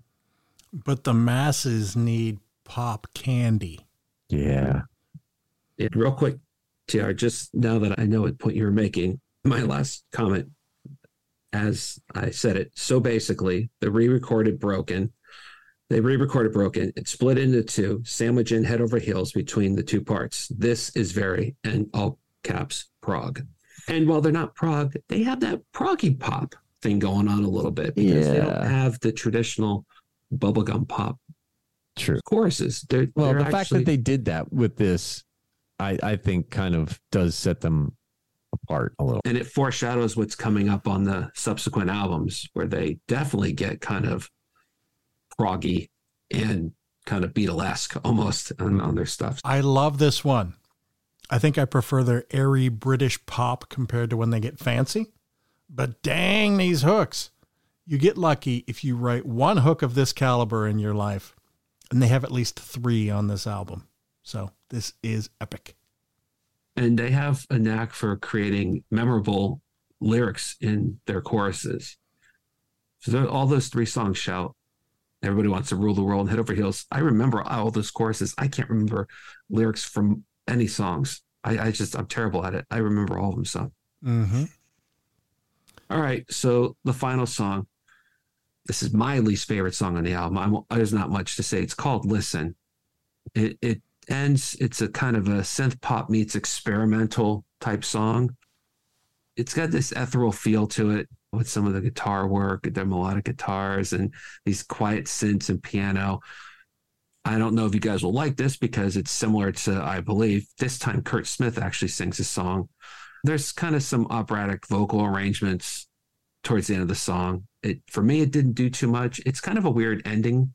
I almost wish that they had written a different song on the album and end it with the reprise of Broken with the crowd cheering at the end. That would have been kind of a cool way to end the album from my perspective. Yeah, I agree with you, John. This song really lets the album down to me. This had a Phil Collins kind of sounding beginning. The riff reminded me of Against All Odds. Oh, I love that song. What are you talking about? Dun, dun, dun, dun, dun, dun. That's kind of like what this riff was almost. But it's not the tempo's not the same. No, it's a little slower on this. No, it's definitely slower, but that was the kind of vibe I got from it. And this song didn't do a lot for me, and it didn't seem to go anywhere. And the super high vocals at the end were just grating to me. It was trying to be soulful, but not really getting there. This just seemed like background music for a Miami Vice episode. So I don't disagree with any of that. I couldn't do it, I'm going there too. Yeah, it's just a weird ending to the album. Yeah. I said they're closing on another ballad. The music is kind of interesting. Mm-hmm. But honestly, I like the music actually. Yeah, and honestly, this sounds like it should be an intro track to the album, not a closer. And maybe like it's been on every 80s soundtrack ever. Mm-hmm. Specifically, maybe a brooding Lethal Weapon sequence. Mel Gibson's "My girlfriend is at the bottom of the pier and those cougarans. Oh, those cougarans." And, Wow. and that's the music they're playing. I just can't picture Danny Glover, singing like to this song, but singing, "I'm too old for this shit." I just can't picture that. I can't sing to save my life. But he only had 3 more days till retirement. Yeah. And, he was only like 48 when he filmed that too, by the way. Shut up. So, yeah, I agree with you guys on this. This one didn't do it for me. Whereas I do like I Believe, I know you guys don't. That was a shorter song. So maybe that's why it worked better for me. But it almost feels like this could have been 2 minutes and could have led into another song, kind of like Broken led into Head Over Heels. So I agree, Terry, you summed it up. It is a little bit of a letdown because you just did this epic prog-esque 7.5 minute 3-part song. I mean, but while I'm not wild about every song on the album, I'm a big fan of Tears for Fears, the band, and I think they've got a lot of good stuff. So, I like what I like. I don't have to like it all. Oh, of course not. But I'll say overall, I like this album. The last song lets it down a little, but the other songs are pretty strong and enjoyable. Like, I'd never listened to this album, John, so I really appreciate you picking it because, again, it was one that it turned out I was actually familiar with a lot of it. I know, isn't that crazy? That was a kind of a big surprise to me because I really, when I thought of Tears for Fears, obviously, it's, oh yeah, I remember that tune. And then you hear another one, you're like, oh yeah, I remember that. And it's next thing you know, it's like half the album's gone and you're like, I know all these songs. So that was kind of a surprise, but yeah, I don't know. I mean, I don't know how much I would reach for it, but overall, I enjoyed listening to it. And I listened to it multiple times in preparation for this, but yeah, I thought it was pretty decent. Yeah. And I'll say it one last time. I've kind of beat it over like a dead horse a little bit, but it really is not the album you think when you think of just like Shout and Everybody Wants to Rule the World. I mean, it kind of goes in a lot of different directions, and it's not. If I thought about this album in the 80s, I would think every song sounded like Everybody Wants to Rule the World. Yeah. And boy, I would be 100% wrong. But it does epitomize the 80s. It does. I agree. It does. And that's why it reminded me of all those movies, I think. Uh-huh. All right. The final album of this episode is the album I'm bringing to the table, which is Mars Volta. Deloused in the Comatorium. This album was released on June 24th, 2003. So recent.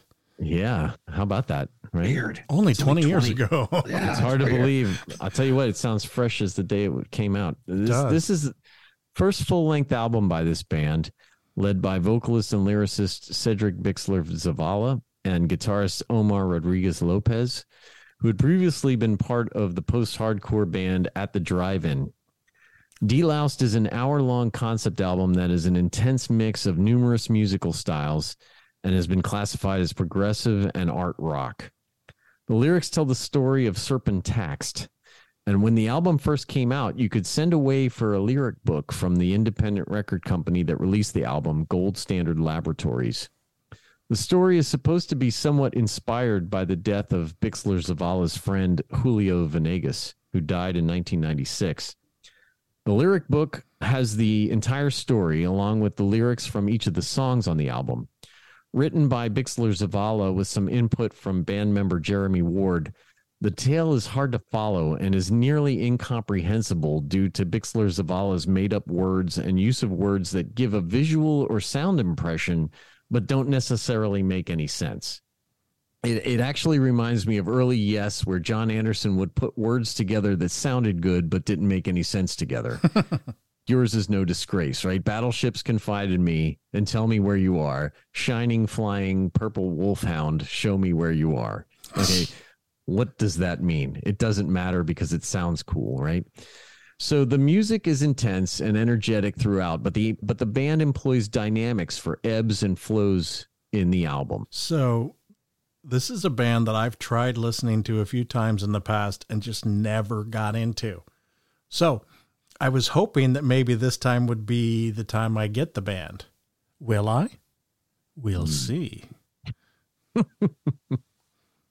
John. Never have listened to a full song from this band until I put this album on 2 weeks ago. Never. Never have I ever. Okay. And every time I saw pictures of them, I just said, dude, when did MC5 come back? If you don't know what I mean by that, go look at some live footage of MC5 when they used to play those outdoor shows. Yeah. There's a lot of hair. I think I saw them once. They opened for Soundgarden. Really? MC5 open for them? No, Mars Volta. I was going to say, I didn't know those guys were around. Yeah. So I have definitely a different take on this band.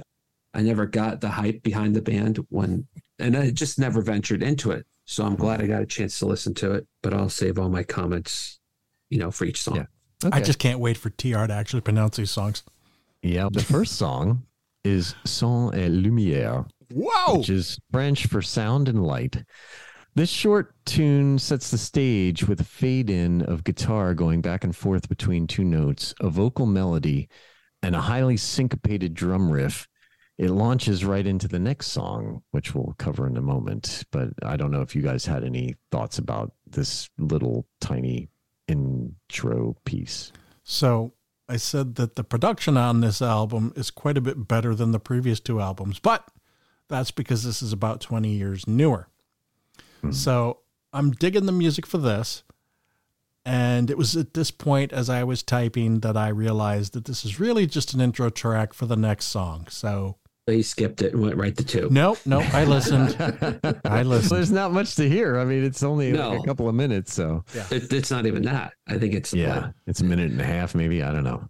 So go ahead. Are you done, George? I am. Oh, okay. Yeah. This track didn't do anything for me at all because it's an intro track and it's just a build up and it's no different than the following song. And I'll be honest, I didn't even realize that the second song had started because I thought it was still the same song. Same. Yeah. Yeah. And I understand why they broke it up. So this to me is the broken and head over heels of this album because these two songs really could just be one song, but I understand actually that's a good point. Yeah. Why they would break it up because the next song was the big single from the album or the song that everyone talks about. This was one of the big ones and it's Inertiatic ESP. This song has soaring vocals, intense guitar parts, and electric piano keyboard riffs. Immediately, this does not sound like anything I had ever heard before. It's progressive in that it doesn't conform to typical songwriting norms. The lyrics don't make sense, but they are sung with such conviction that it doesn't matter. After the initial part of the song, it chills out a little and musically goes on a journey with backwards masked guitars and odd sounds. So in the past, the vocals were always the thing I couldn't wrap my ears around. And right away, I remembered why. But what's interesting is that his vocals also remind me of My Chemical Romance. And while I'm not what I would call a big fan of My Chemical Romance, I do really love their album, The Black Parade. So maybe the vocal connection I'm making between these two will help me to acclimate to this guy. I mean, I hate to say it, but in the olden times back in the day, I didn't like Rush because of Geddy. Yeah. So things change. Okay. So the music on this track is pretty banging. And at this point, I was starting to wonder if maybe I'd been giving these guys a bad rap. So we'll see. Ooh. All right. Now, don't hate me, TR. Okay. I'm not a big fan of his vocals at all. Now, I do point out where I do think he does a nice job, but it's a little much for me. It's too much. Yeah. But I listened to this album 4 times. So I actually, this album has got more listens than any album we've done up to this point. Wow. Okay. Because I didn't know the music. And this album takes more than a couple listens to start to recognize. No, that's an understatement, dude. Because yeah, you're right. No, to recognize the music, meaning to finally absorb it, so that when you hear it, you're like, I remember this part from the last time I listened. So the opening track, it's got this punchy mix of alternative, psychedelic, and almost hardcore rock going on. There's a lot. So the guitars are jagged and very kind of hardcore sounding, but then these keyboards in the background are kind of this cool psychedelic sound, which is what I did like about the album. The part that I don't like about this band, and it happens in this song, actually, even though the song is short, there's way too much wasted space on this album for me. So a lot of the songs have these long outros of just noise. Mm-hmm.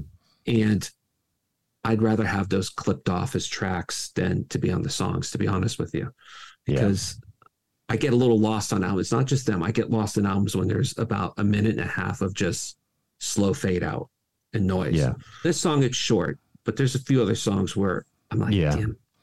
If it was Eddie Van Halen playing it out, you'd be all right with that. That would be different. This is you're John. I totally get what you're saying, because there are a number of songs on this album where they degenerate into kind of sound manipulation and beats and strange, peculiar, noises. And while you might think it's a lot on this album, it permeates their subsequent albums to the point where I couldn't even stand it myself. So yeah, that'll be a topic for, another time, or later on in this segment. But yeah, so yeah, I get where you're coming from on that. Yeah. It's not as bad on this song because the song is short, but it starts with this song. Yeah. So.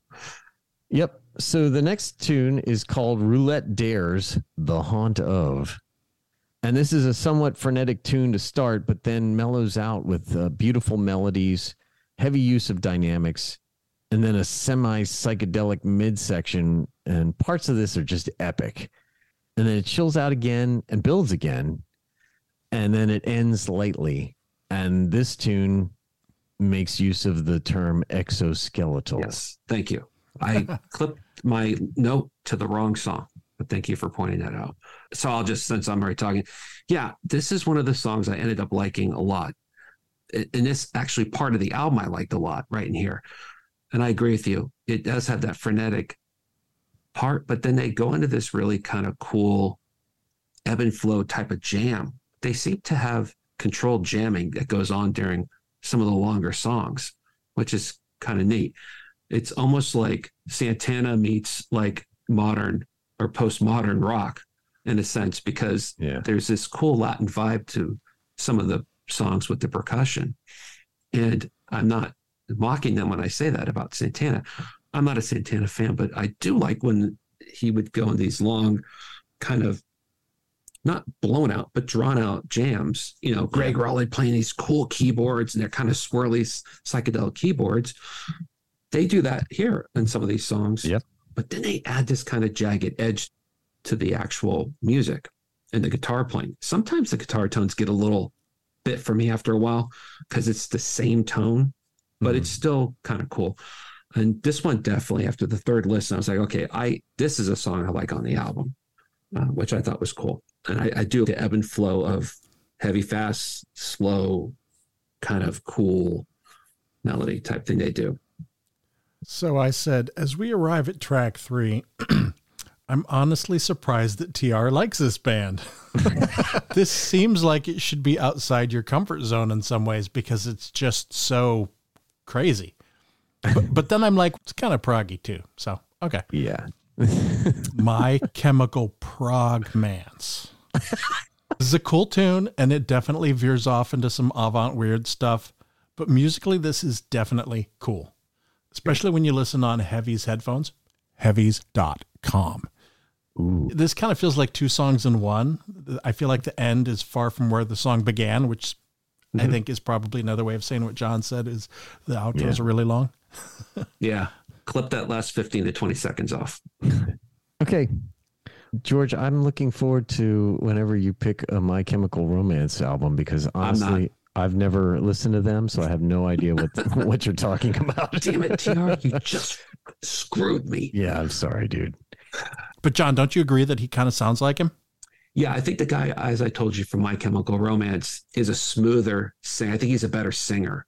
But he has that high, like, he does, yes. So you should listen to them, TR. Yeah. Maybe so. Okay. Just the Black Parade. That's the only good album. Everything else is garbage. Yeah. Okay. Oh, wow. Okay. They got the power punk kind of emo thing going a little bit. No, they're definitely emo. But the Black Parade is different because it's sort of a classic rock, punk rock, cabaret thing because it's a concept album. And so if they haven't yet, it really should be a Broadway show because it plays out like it. The songs, they have a more punk rock emo, but to me, it's Pink Floyd, The Wall meets Green Day's American Idiot. Got the punk, the Green Day punk, but the storytelling of The Wall. Yeah. George, is that where they were wearing those outfits with they remind me of like modern day Beatles outfits or something, like Sgt. Pepper's. And is that where he cut his hair and went like bleach blonde, real short? Yeah. Okay. Yeah. That's what I thought. And it's I didn't like the stuff before it. I didn't like the stuff after it, but that particular album is amazing. No, really is good. Make us listen to it. Maybe I will. Mm-hmm. The next song is Tírame a las arañas, which is Throw Me to the Spiders. It's a short instrumental odd guitar piece that essentially serves as an intro to the next song. Yeah, it does. Yeah. It's kind of like one of those interstitial Jethro Tull songs. It sounds nothing like the Jethro Tull songs, but it's just a little thing to put in between the other song. That's funny you said that because I said it reminds me of when Porcupine Tree on the 90s stuff would put those little interludes in between songs to tie them. So they'd have a theme, but they really didn't do much. They just, it was just instrumental to not have silence in between. And to connect the songs together. So, yeah, I mean, I dislike it, but there's not much happening. It's, it just some it's noise, a setup, some guitar work and everything. Yeah. I wrote twice as much as the infamous Spinal Tap review. I wrote 4 words. Here it comes. Psychedelic cowboy filler track. Who said that? You can't say that. You can't say that. That's just nitpicking. It's nitpicking. All right. The next song that it introduces is Drunk Ship of Lanterns. This song initially has an early Santana feel to it. Yeah, definitely. Acrobatic vocals, almost funky Latin jazz rock. It's got atypical guitar work that borders on atonal, but they keep it together. Searing, driving guitar tones at the end. and it degenerates into sound manipulation and a beat. Which again, John, I understand how, okay, do we really need that part at the end? But the rest of it is really, I think, pretty cool. Agreed. This is my favorite song on the album. And my first line, right away, it feels like early Santana meets psychedelia meets the 2000s alternative sound. Yeah, the vocals still not working for me on this, but I love the guitar tones. I like that kind of deserty sound, that little stoner rock thing he does just a little bit, but then it goes into different areas. I love the mix a lot in music. And I don't want to call it a psychedelic album, but they do some kind of psychedelic things. Oh yeah, it gets sprinkled in. Yeah, and this is not prog with a capital P. This is prog with a lowercase p, which means it's, like you said, Tara, progressive in that they're doing stuff that is moving forward in their sound that nobody else is doing. Not traditional progressive. So don't get mixed up in that. I agree that the jam from 4.5 minutes to just when the noise starts at 6, it's the best part of the album. I think it's really cool. I love their controlled jamming, which usually when you listen to 70s bands and they're jamming, they're high and they're just on stage like, like that. It's like, all right, hippie jam fest, kind of thing. So yeah, I like when they jam. Yeah. I said, okay, this song is pretty weird. And that's actually endearing to me. Okay. By now I've accepted the vocals for what they are. And the music is just so bizarre that I can't not like it.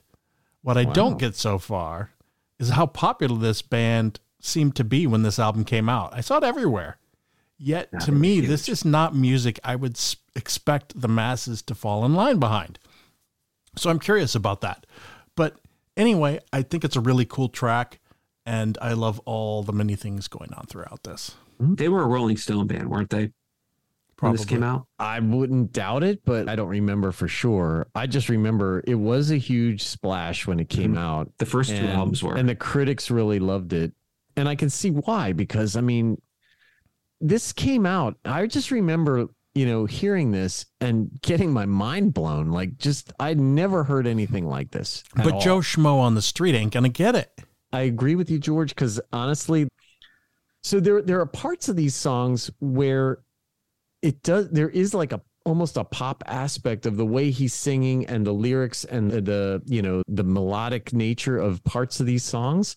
It draws you in and you get kind of sucked in on it. But overall, there's no radio hits here. No. And not only that, but there's nothing to sing along with, Yeah. Exoskeletal junction at the railroad delayed. I mean, what the hell does that mean? And that's actually the only part you can remember to sing. But I mean, even if you like, sounds like a Voivod lyric.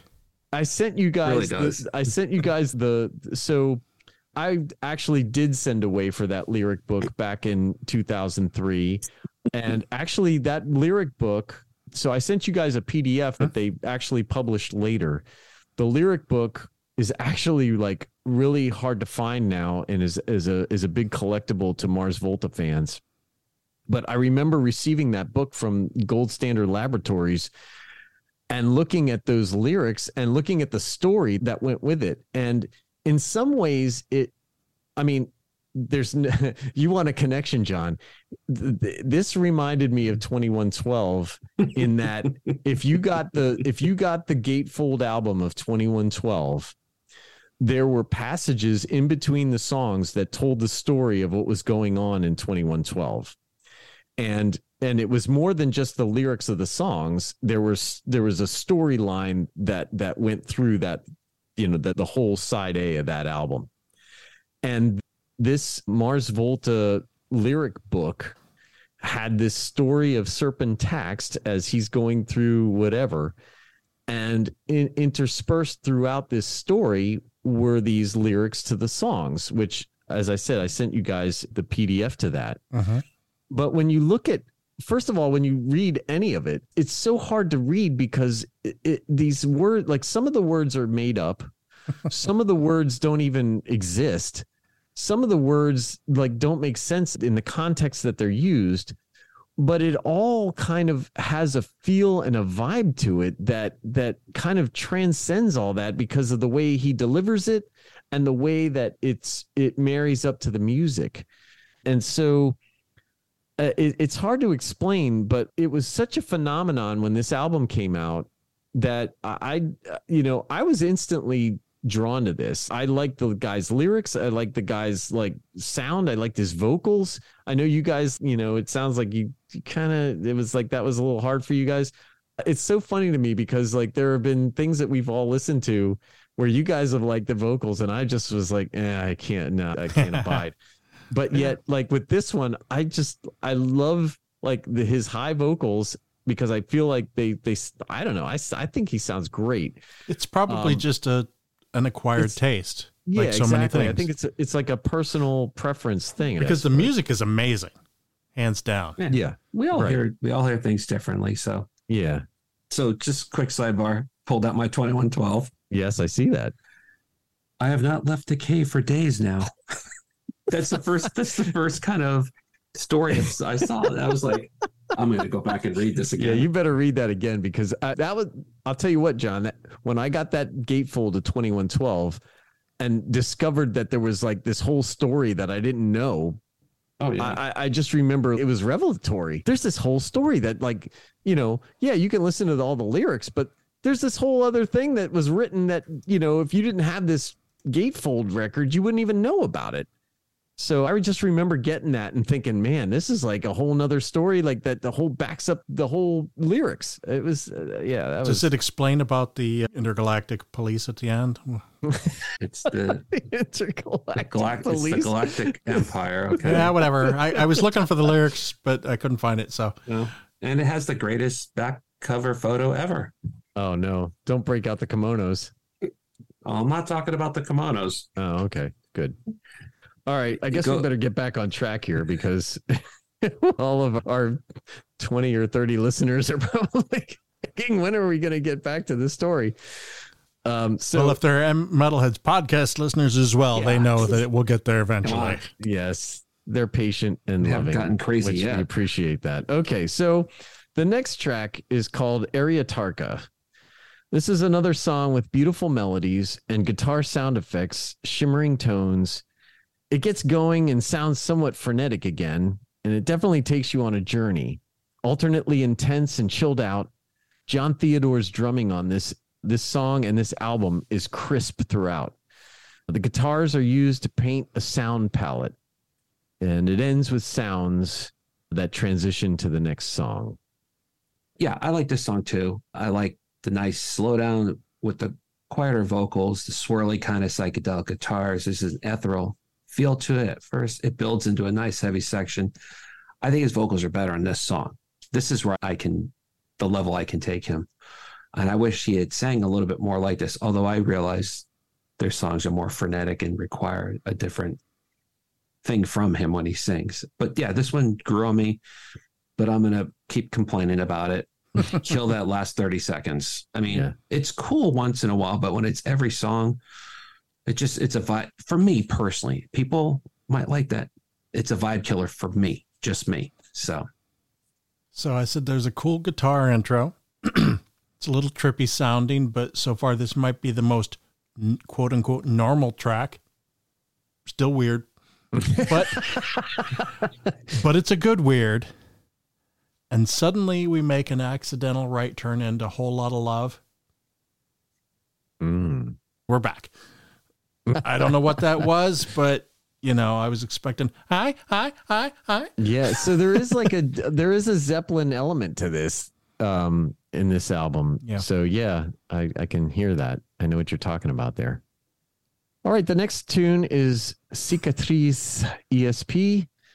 It's the longest song on the album. It's another epic track with a trippy guitar jam, a chilled out section, and then the quiet guitar sound effects section, then into a Santana style jam. I've defected. To which country?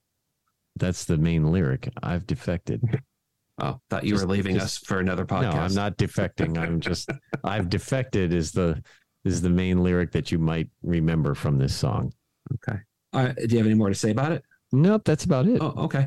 I mean, it is the longest song, and it is like they kind of do that cool Santana style jam at the end. Yes. This was the first song at this point in the album where I'm like, okay, I've heard this before on the album. So it didn't grab me as much early on in the song. I was like, been there, done that. But I agree. When you get to that Santana-esque type, and almost Zappa-esque too, a little bit, because I know that Zappa was an influence on the band a little. It's a nice mix of that. That's when I like them the most. But sorry, gonna complain again.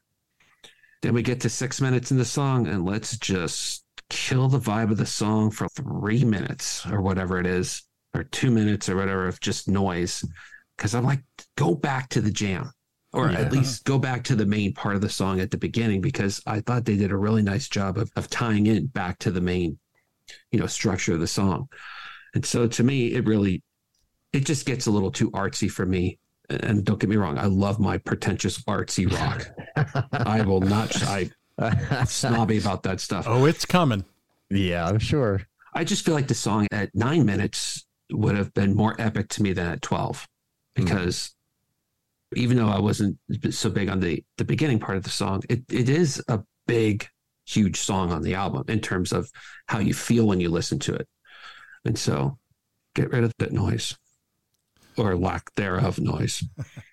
So this music is really difficult to try to explain to someone that hasn't heard it.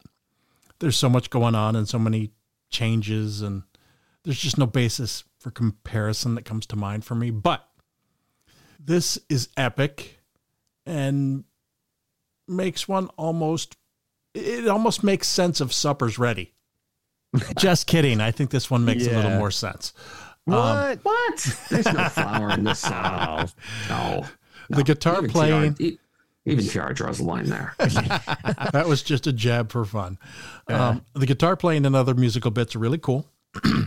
In the middle, we veer back into Whole Lotta Love again. Slight return. Mm-hmm. I see what they're doing here. They built in a bathroom break for people at their shows. A few minutes of ambient sounds while people relieve themselves, and then back to rocking out. See, that's what you should have done, John. Just No. take a trip to the bathroom and then come back. No, I'll tell you why. Because you've got these cool Latin vibes on the album, and I want to hear more of that. That's like their prescription for the album is not cowbell, it's Latin vibes. Yeah. And they do a nice job of mixing old style music from the 70s with new style music from modern 2000s. And I want more of that personally. I like the weird Zappa-esque stuff they do that's mixed in with the Santana cool vibes, and then add all this crazy jagged guitar sounds. That's what I want. Yeah. I don't want for 2 minutes. Yeah.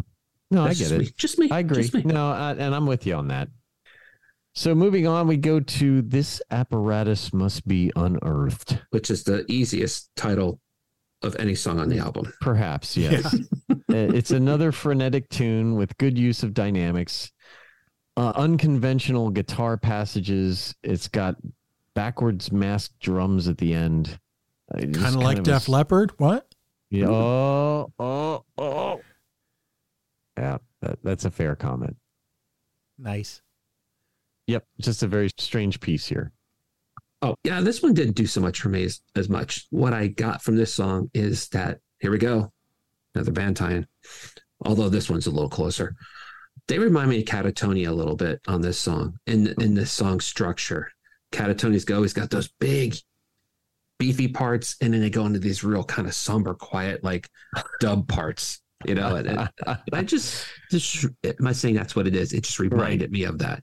That's interesting. I had not thought of that. But they do that a little bit. They do. That's not uncommon for a lot of bands do that. Yeah. I thought the guitar solo in the midsection had an interesting kind of avant-garde feel to it, which was kind of cool. Again, I'm going to complain about wasting time, but Is it all? This one didn't get me as much. Yeah. I liked parts of it. Excuse me, I have to get into the right voice. This is a long album. Fatigue starting to set in. It continues to rock, but there is so much going on in this album, it's getting difficult to focus. Nice dissonant guitar bit towards the middle, though. Mm-hmm. There's a lot of interesting parts on this album. I hope they saved some for the second album. All right. We're getting toward the end, George, and the second to last song is called Televators.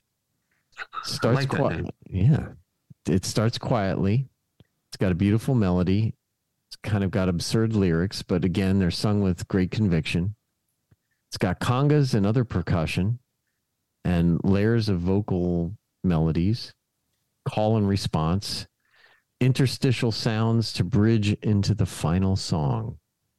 I said, bird sounds, a little sanity break, refreshing. I like the laid back feel of the first few minutes. Will it last? It did. This is probably the closest thing to a normal song so far. It was nice. Yeah, I said similar. I said this is not a ballad, but it's the closest thing to that song structure, which probably just means it's the closest thing to a non-frenetic song on the album. Yeah. Yeah, and while again, I'll bitch about the time at the end, that's kind of noise. It does tie into the song coming up. So yeah, I could live with that here. So that leads us into the final song called Take the Veil Serpentaxed. And again, you get atypical guitar lines. You get a swinging beat and catchy riffs, great energy. And then it gets really quiet. And then a strangely picked guitar section leads to an odd computerized sounding onslaught that goes into a really cool 70s groove jam. I like Ike Owens' keyboards here and throughout the album. The song launches back into an earlier theme and then ends with another syncopated staccato drum-driven riff. Yeah, I like how they got punchy and punky again at the end a little bit. This is I keep bringing up the MC5. This is the song that reminds me of a modern version of that band. If you don't know MC5, you're going to check out like Kick Out the Jams. It's got that kind of attitude. That's what I mean when I reference MC5. Yeah, I kind of like the kind of cool proggy technical playing there at the middle of the song, which is the first time on the album where I'm actually saying, oh, it's proggy to me in terms of old, like capital P prog, more so than lowercase p. Yeah, the instrumental section's great. I love the psychedelic vibe. The guitar work is nice. Love the Latin vibes again and the percussion. And I like how the song kind of ends the way the album actually starts, which is this kind of, it picks back up with that frenetic part at the beginning at the end, which is, I think, kind of appropriate after you just got taken on this wild roller coaster ride of music. I said the beginning guitars sound like Voivod forgot to bring their distortion pedals to the studio. All sorts of weird chords and stuff is the point. But yeah, it's cool. I like it. That's all I got. Okay, overall, I love this album because there are so many cool things happening and all the musicians on it are playing at a high level. And you get Flea on bass. In my opinion, the band's subsequent albums wouldn't surpass this one. They got even more experimental and weird on some of them. And John, those weird kind of passages of weird sounds and strange tones that they would do kind of even became more prevalent on some of the songs on the following albums. Now, were those songs more like that? Meaning they were kind of old noisy? Yes, exactly. So the next album, called Francis the Mute, had a song called Francis the Mute that was like 20 minutes long. And unfortunately, and because they actually didn't have time on the album to put that song, Francis the Mute, the song that the album was named for, didn't get onto the album. It was released as a B-side to a single that they put out from that album. And I later took that song and made it into 2 edits because there was so much noise and kind of just wasted time on the song that it was John just feels validated. Yeah, I will tell you, like, you take all that stuff out and now you've got some really cool songs. And Rick Rubin produced this album, Deloused in the Comatorium. And if you read a little bit about it, they said, well, he kind of he wanted us to simplify things and, he kind of, you know, changed the way we wanted it to be. But I think I think that he did the right thing. Exactly. Yeah. He I don't know. They have put out, so Mars Volta has put out their demos for this album, and they do sound different. They sound pretty close in a lot of ways, but to me, like what Rick Rubin did, and that's another guy that's just amazing to me. Like Rick Rubin is a guy that like has a great beard. He does, but he also understands. He understands music and he understands artists, and he understands how to get the best out of an artist, I think, and how to crystallize what that artist is about and help them to achieve a sound that is uniquely them. And so anyway, I think it's an interesting pairing because, you know, this band and him, it's just kind of, it's pretty interesting. And then, you know, just to finish it off, they were outstanding live. I saw them on the Delousing tour at the 930 Club in DC. And then again in 2005, 2006, and 2009. I also like the fact that they had Storm Thurgeson artwork on their albums, which kind of, you know, gave it a kind of a Pink Floyd feel because, you know, he did a lot of the art for the Pink Floyd albums. And so you get that kind of vibe from the art to include the singles that they released for some of their albums, because he did the artwork for that as well. Is that like Hypnosis? Yes, exactly. Yeah. Mm-hmm. Yeah. I'm glad that you picked this, although probably not an album I'll reach for. And I don't know if I'll venture to the other stuff, but I did some of the songs. As I started to listen more, I got what they were doing musically. Not big on the vocals so much.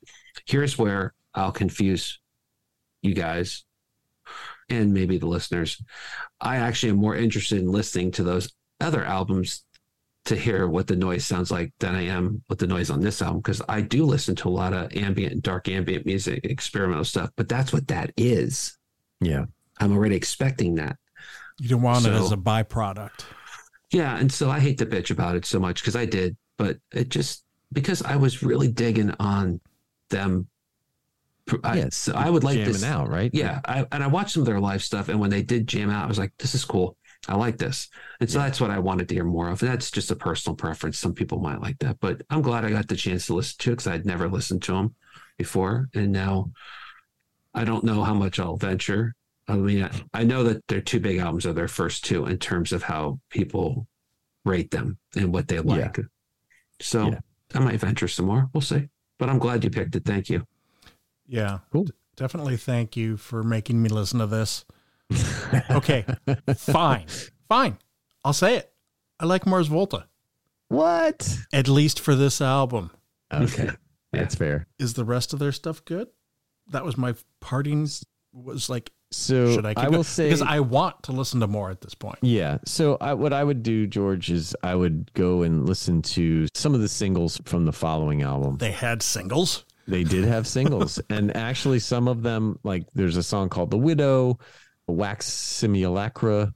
There were, you know, a few songs that were actually kind of focused, and I don't want to call them pop, but, you know, a lot more kind of normal, traditional. Yeah, exactly. Where you can kind of get the feel, but it still had the flavor of what you hear on this album. So there are some tracks out there that you probably would dig. Excellent. I'll check it out then. Cool. I'm glad you guys at least, you know, appreciated this somewhat. Oh, no. I you know, musically, I have no problem with it at all. I like it. Yeah, me too. So, you know, it took a little while to acclimate to the vocals, but after that, I mean, the music's cool throughout. Absolutely.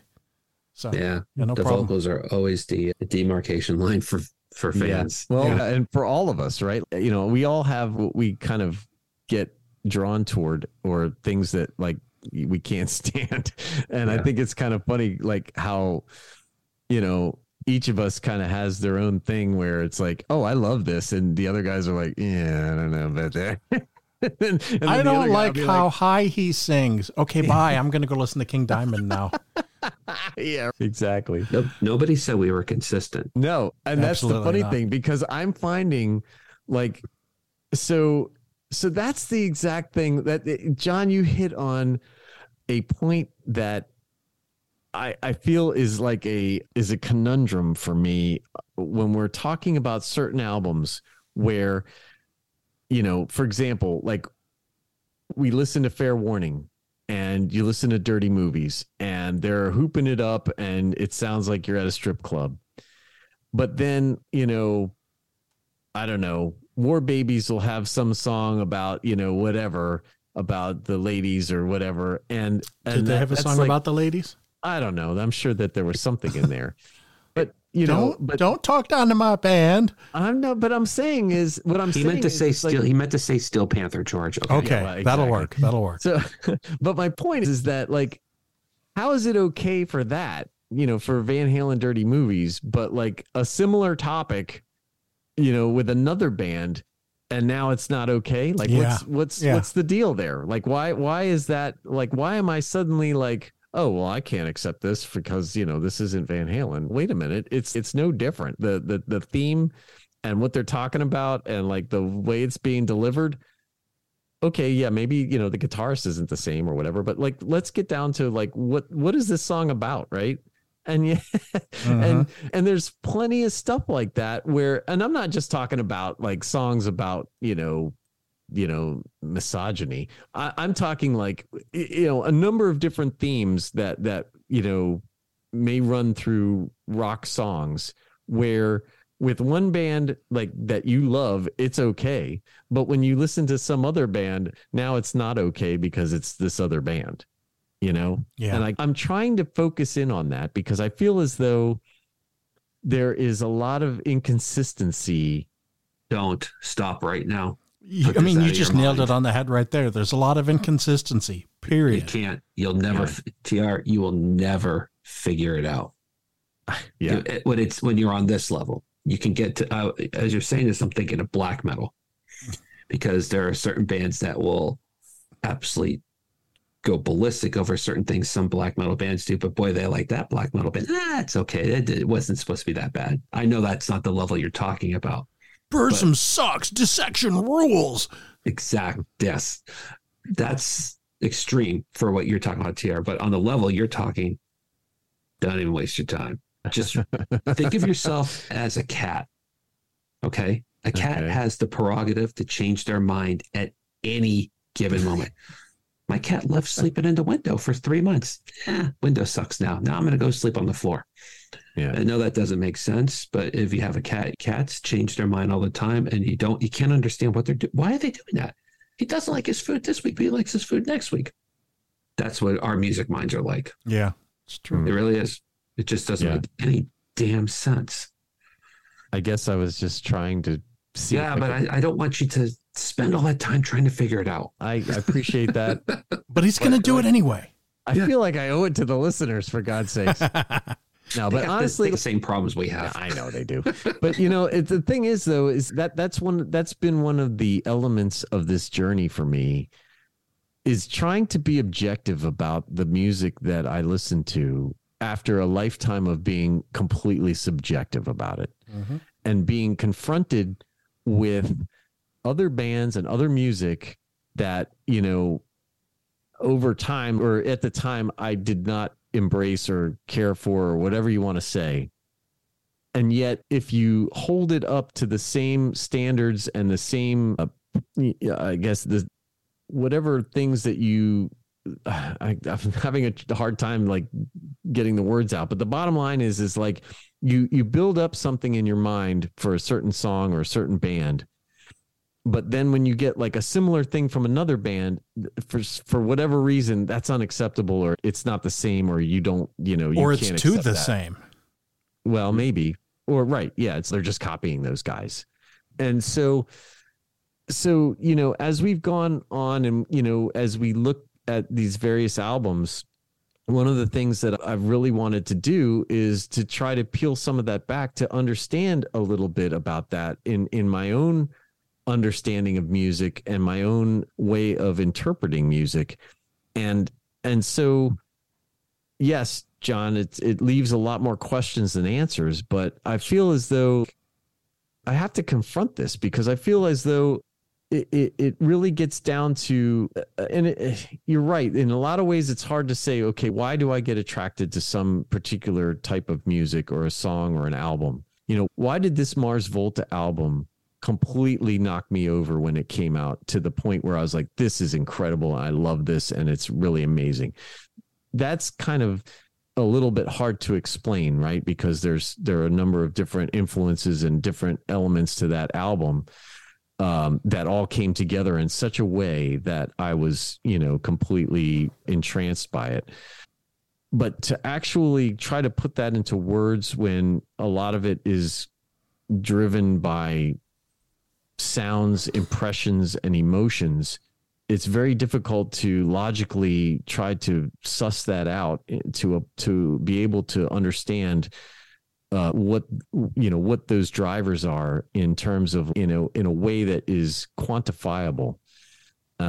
And maybe it's a fool's errand, but it is something that I have been thinking about as we've gone through these albums. When you guys bring up some of this stuff, as I grapple with what the various albums and music that I like, why is it that way, and what is it about other albums or whatever things that I maybe didn't care for, and can I quantify that, and can I actually determine what the things are that drew me toward the albums that I like? And that's what I've been trying to do. And maybe I'm doing a little too much here, but I apologize if I've gone off the deep end. How many stouts did you have tonight? No, you're not going off the deep end, but no, not at all. You put an awful lot of thought into it, and I don't marginalize your thoughts at all and your feelings and your wants and wishes to figure out what's going on. I just feel like you're going to wander off into the desert and we're never going to see you again because you're going on a horse with no name. It's just, yeah, I've tried to figure that out, but then I start going down the actual scientific approach of like, well, we all hear frequencies different. And I start going down that path. I'm like, I don't even know what I'm talking about. What am I saying? Yeah. We have preconceived notions that we have a hard time to break. And I agree. I gave up because I was like, yeah, you know what? If you like it, you'll like it. If you don't, like, this is a question for the Metalheads podcast. Those guys like all these death metal bands. I'm like, heard it before. And they're like, how could you not like this? And I'm like, I don't know. Yeah. Give me another J award, And it's not because I don't think it's good. It's just, I don't know why we don't connect. Who knows? I mean, I'm sure there's something how our brain connects to the sounds we're hearing. And I'm not being silly when I say that. No, that's a very real thing. It's a very real thing that we all process the sound waves and the frequencies differently. That's why Pete Pardo, on the Seek Tranquility on YouTube always says, hey, we all hear music differently. It's a very watered down way of saying the scientific stuff. It's true. Yeah. Arguing about bands and albums is ridiculous because there's, you just can't. Yeah. The only argument you can make is Steel Panther sucks. I don't care what anyone says. I will bring that up in every podcast I'm on. That's it. After that, we all like what we like. Yeah. I'm still mad Judas Priest brought them on tour when I saw them. I'm sorry. I'm not letting it go. At least they won't be there next time. Hell no. We're going to do some World War II rock. Sabaton. Anyway. I've never seen them. Can't wait. Yeah. They're supposed to be amazing. But anyway, that's see now, Tia, you've ruined my night now because I'm going to start thinking about this. I won't be able to go to sleep. Thanks for nothing. Jeez. No good son of... That's what I'm here for. No. Now I'm going to have to go play with my cat. Oh, wait, there's another one I can't figure out. Your cat? Oh, just don't get me started. Yeah. I want that life so bad. I know. I'm going to go sleep in the sun. I think I'll lick my tail for a while. Anyway. All right. Here we are at the end of episode 7. Yeah. Next month, we will be back for an episode 8. Yes, I can count. But the point being, it's going to be the last episode of the year. So I guess we'll see what that will be. Maybe we'll I'm not saying something, but maybe we'll do something. We'll add a little extra. I'm thinking as a tease, and I'll tell these guys offline, but I'm thinking of something else to do with our episode since it's the end of the year. Oh, yeah. I was doing some thinking too. So, yeah, all right. Just for fun. So, yeah, this was fun. I enjoyed the diversity of the albums. Yeah, me too. Yeah, that's always a good piece of the episode. So, all right. Thanks for listening. And as John told you at the beginning of the episode, please make some comments online. Anything Facebook, Instagram, whatever. Yeah, John's opinions suck. Oh, cool. Somebody listened. Yeah, but if I said it, it's cool. So listen to me or John, either one of us. It's cool. Yeah. TR's really got me thinking. I spent 5 weeks trying to figure this out. I don't know what the hell's going on. Why don't I like this music? That guy's off the rails. Yeah. On a crazy train. That's right. Ooh. All right. Yeah, Diary of a Madman. Cheers. All right. All right. All right. We'll see you next time. Rock on. Peace.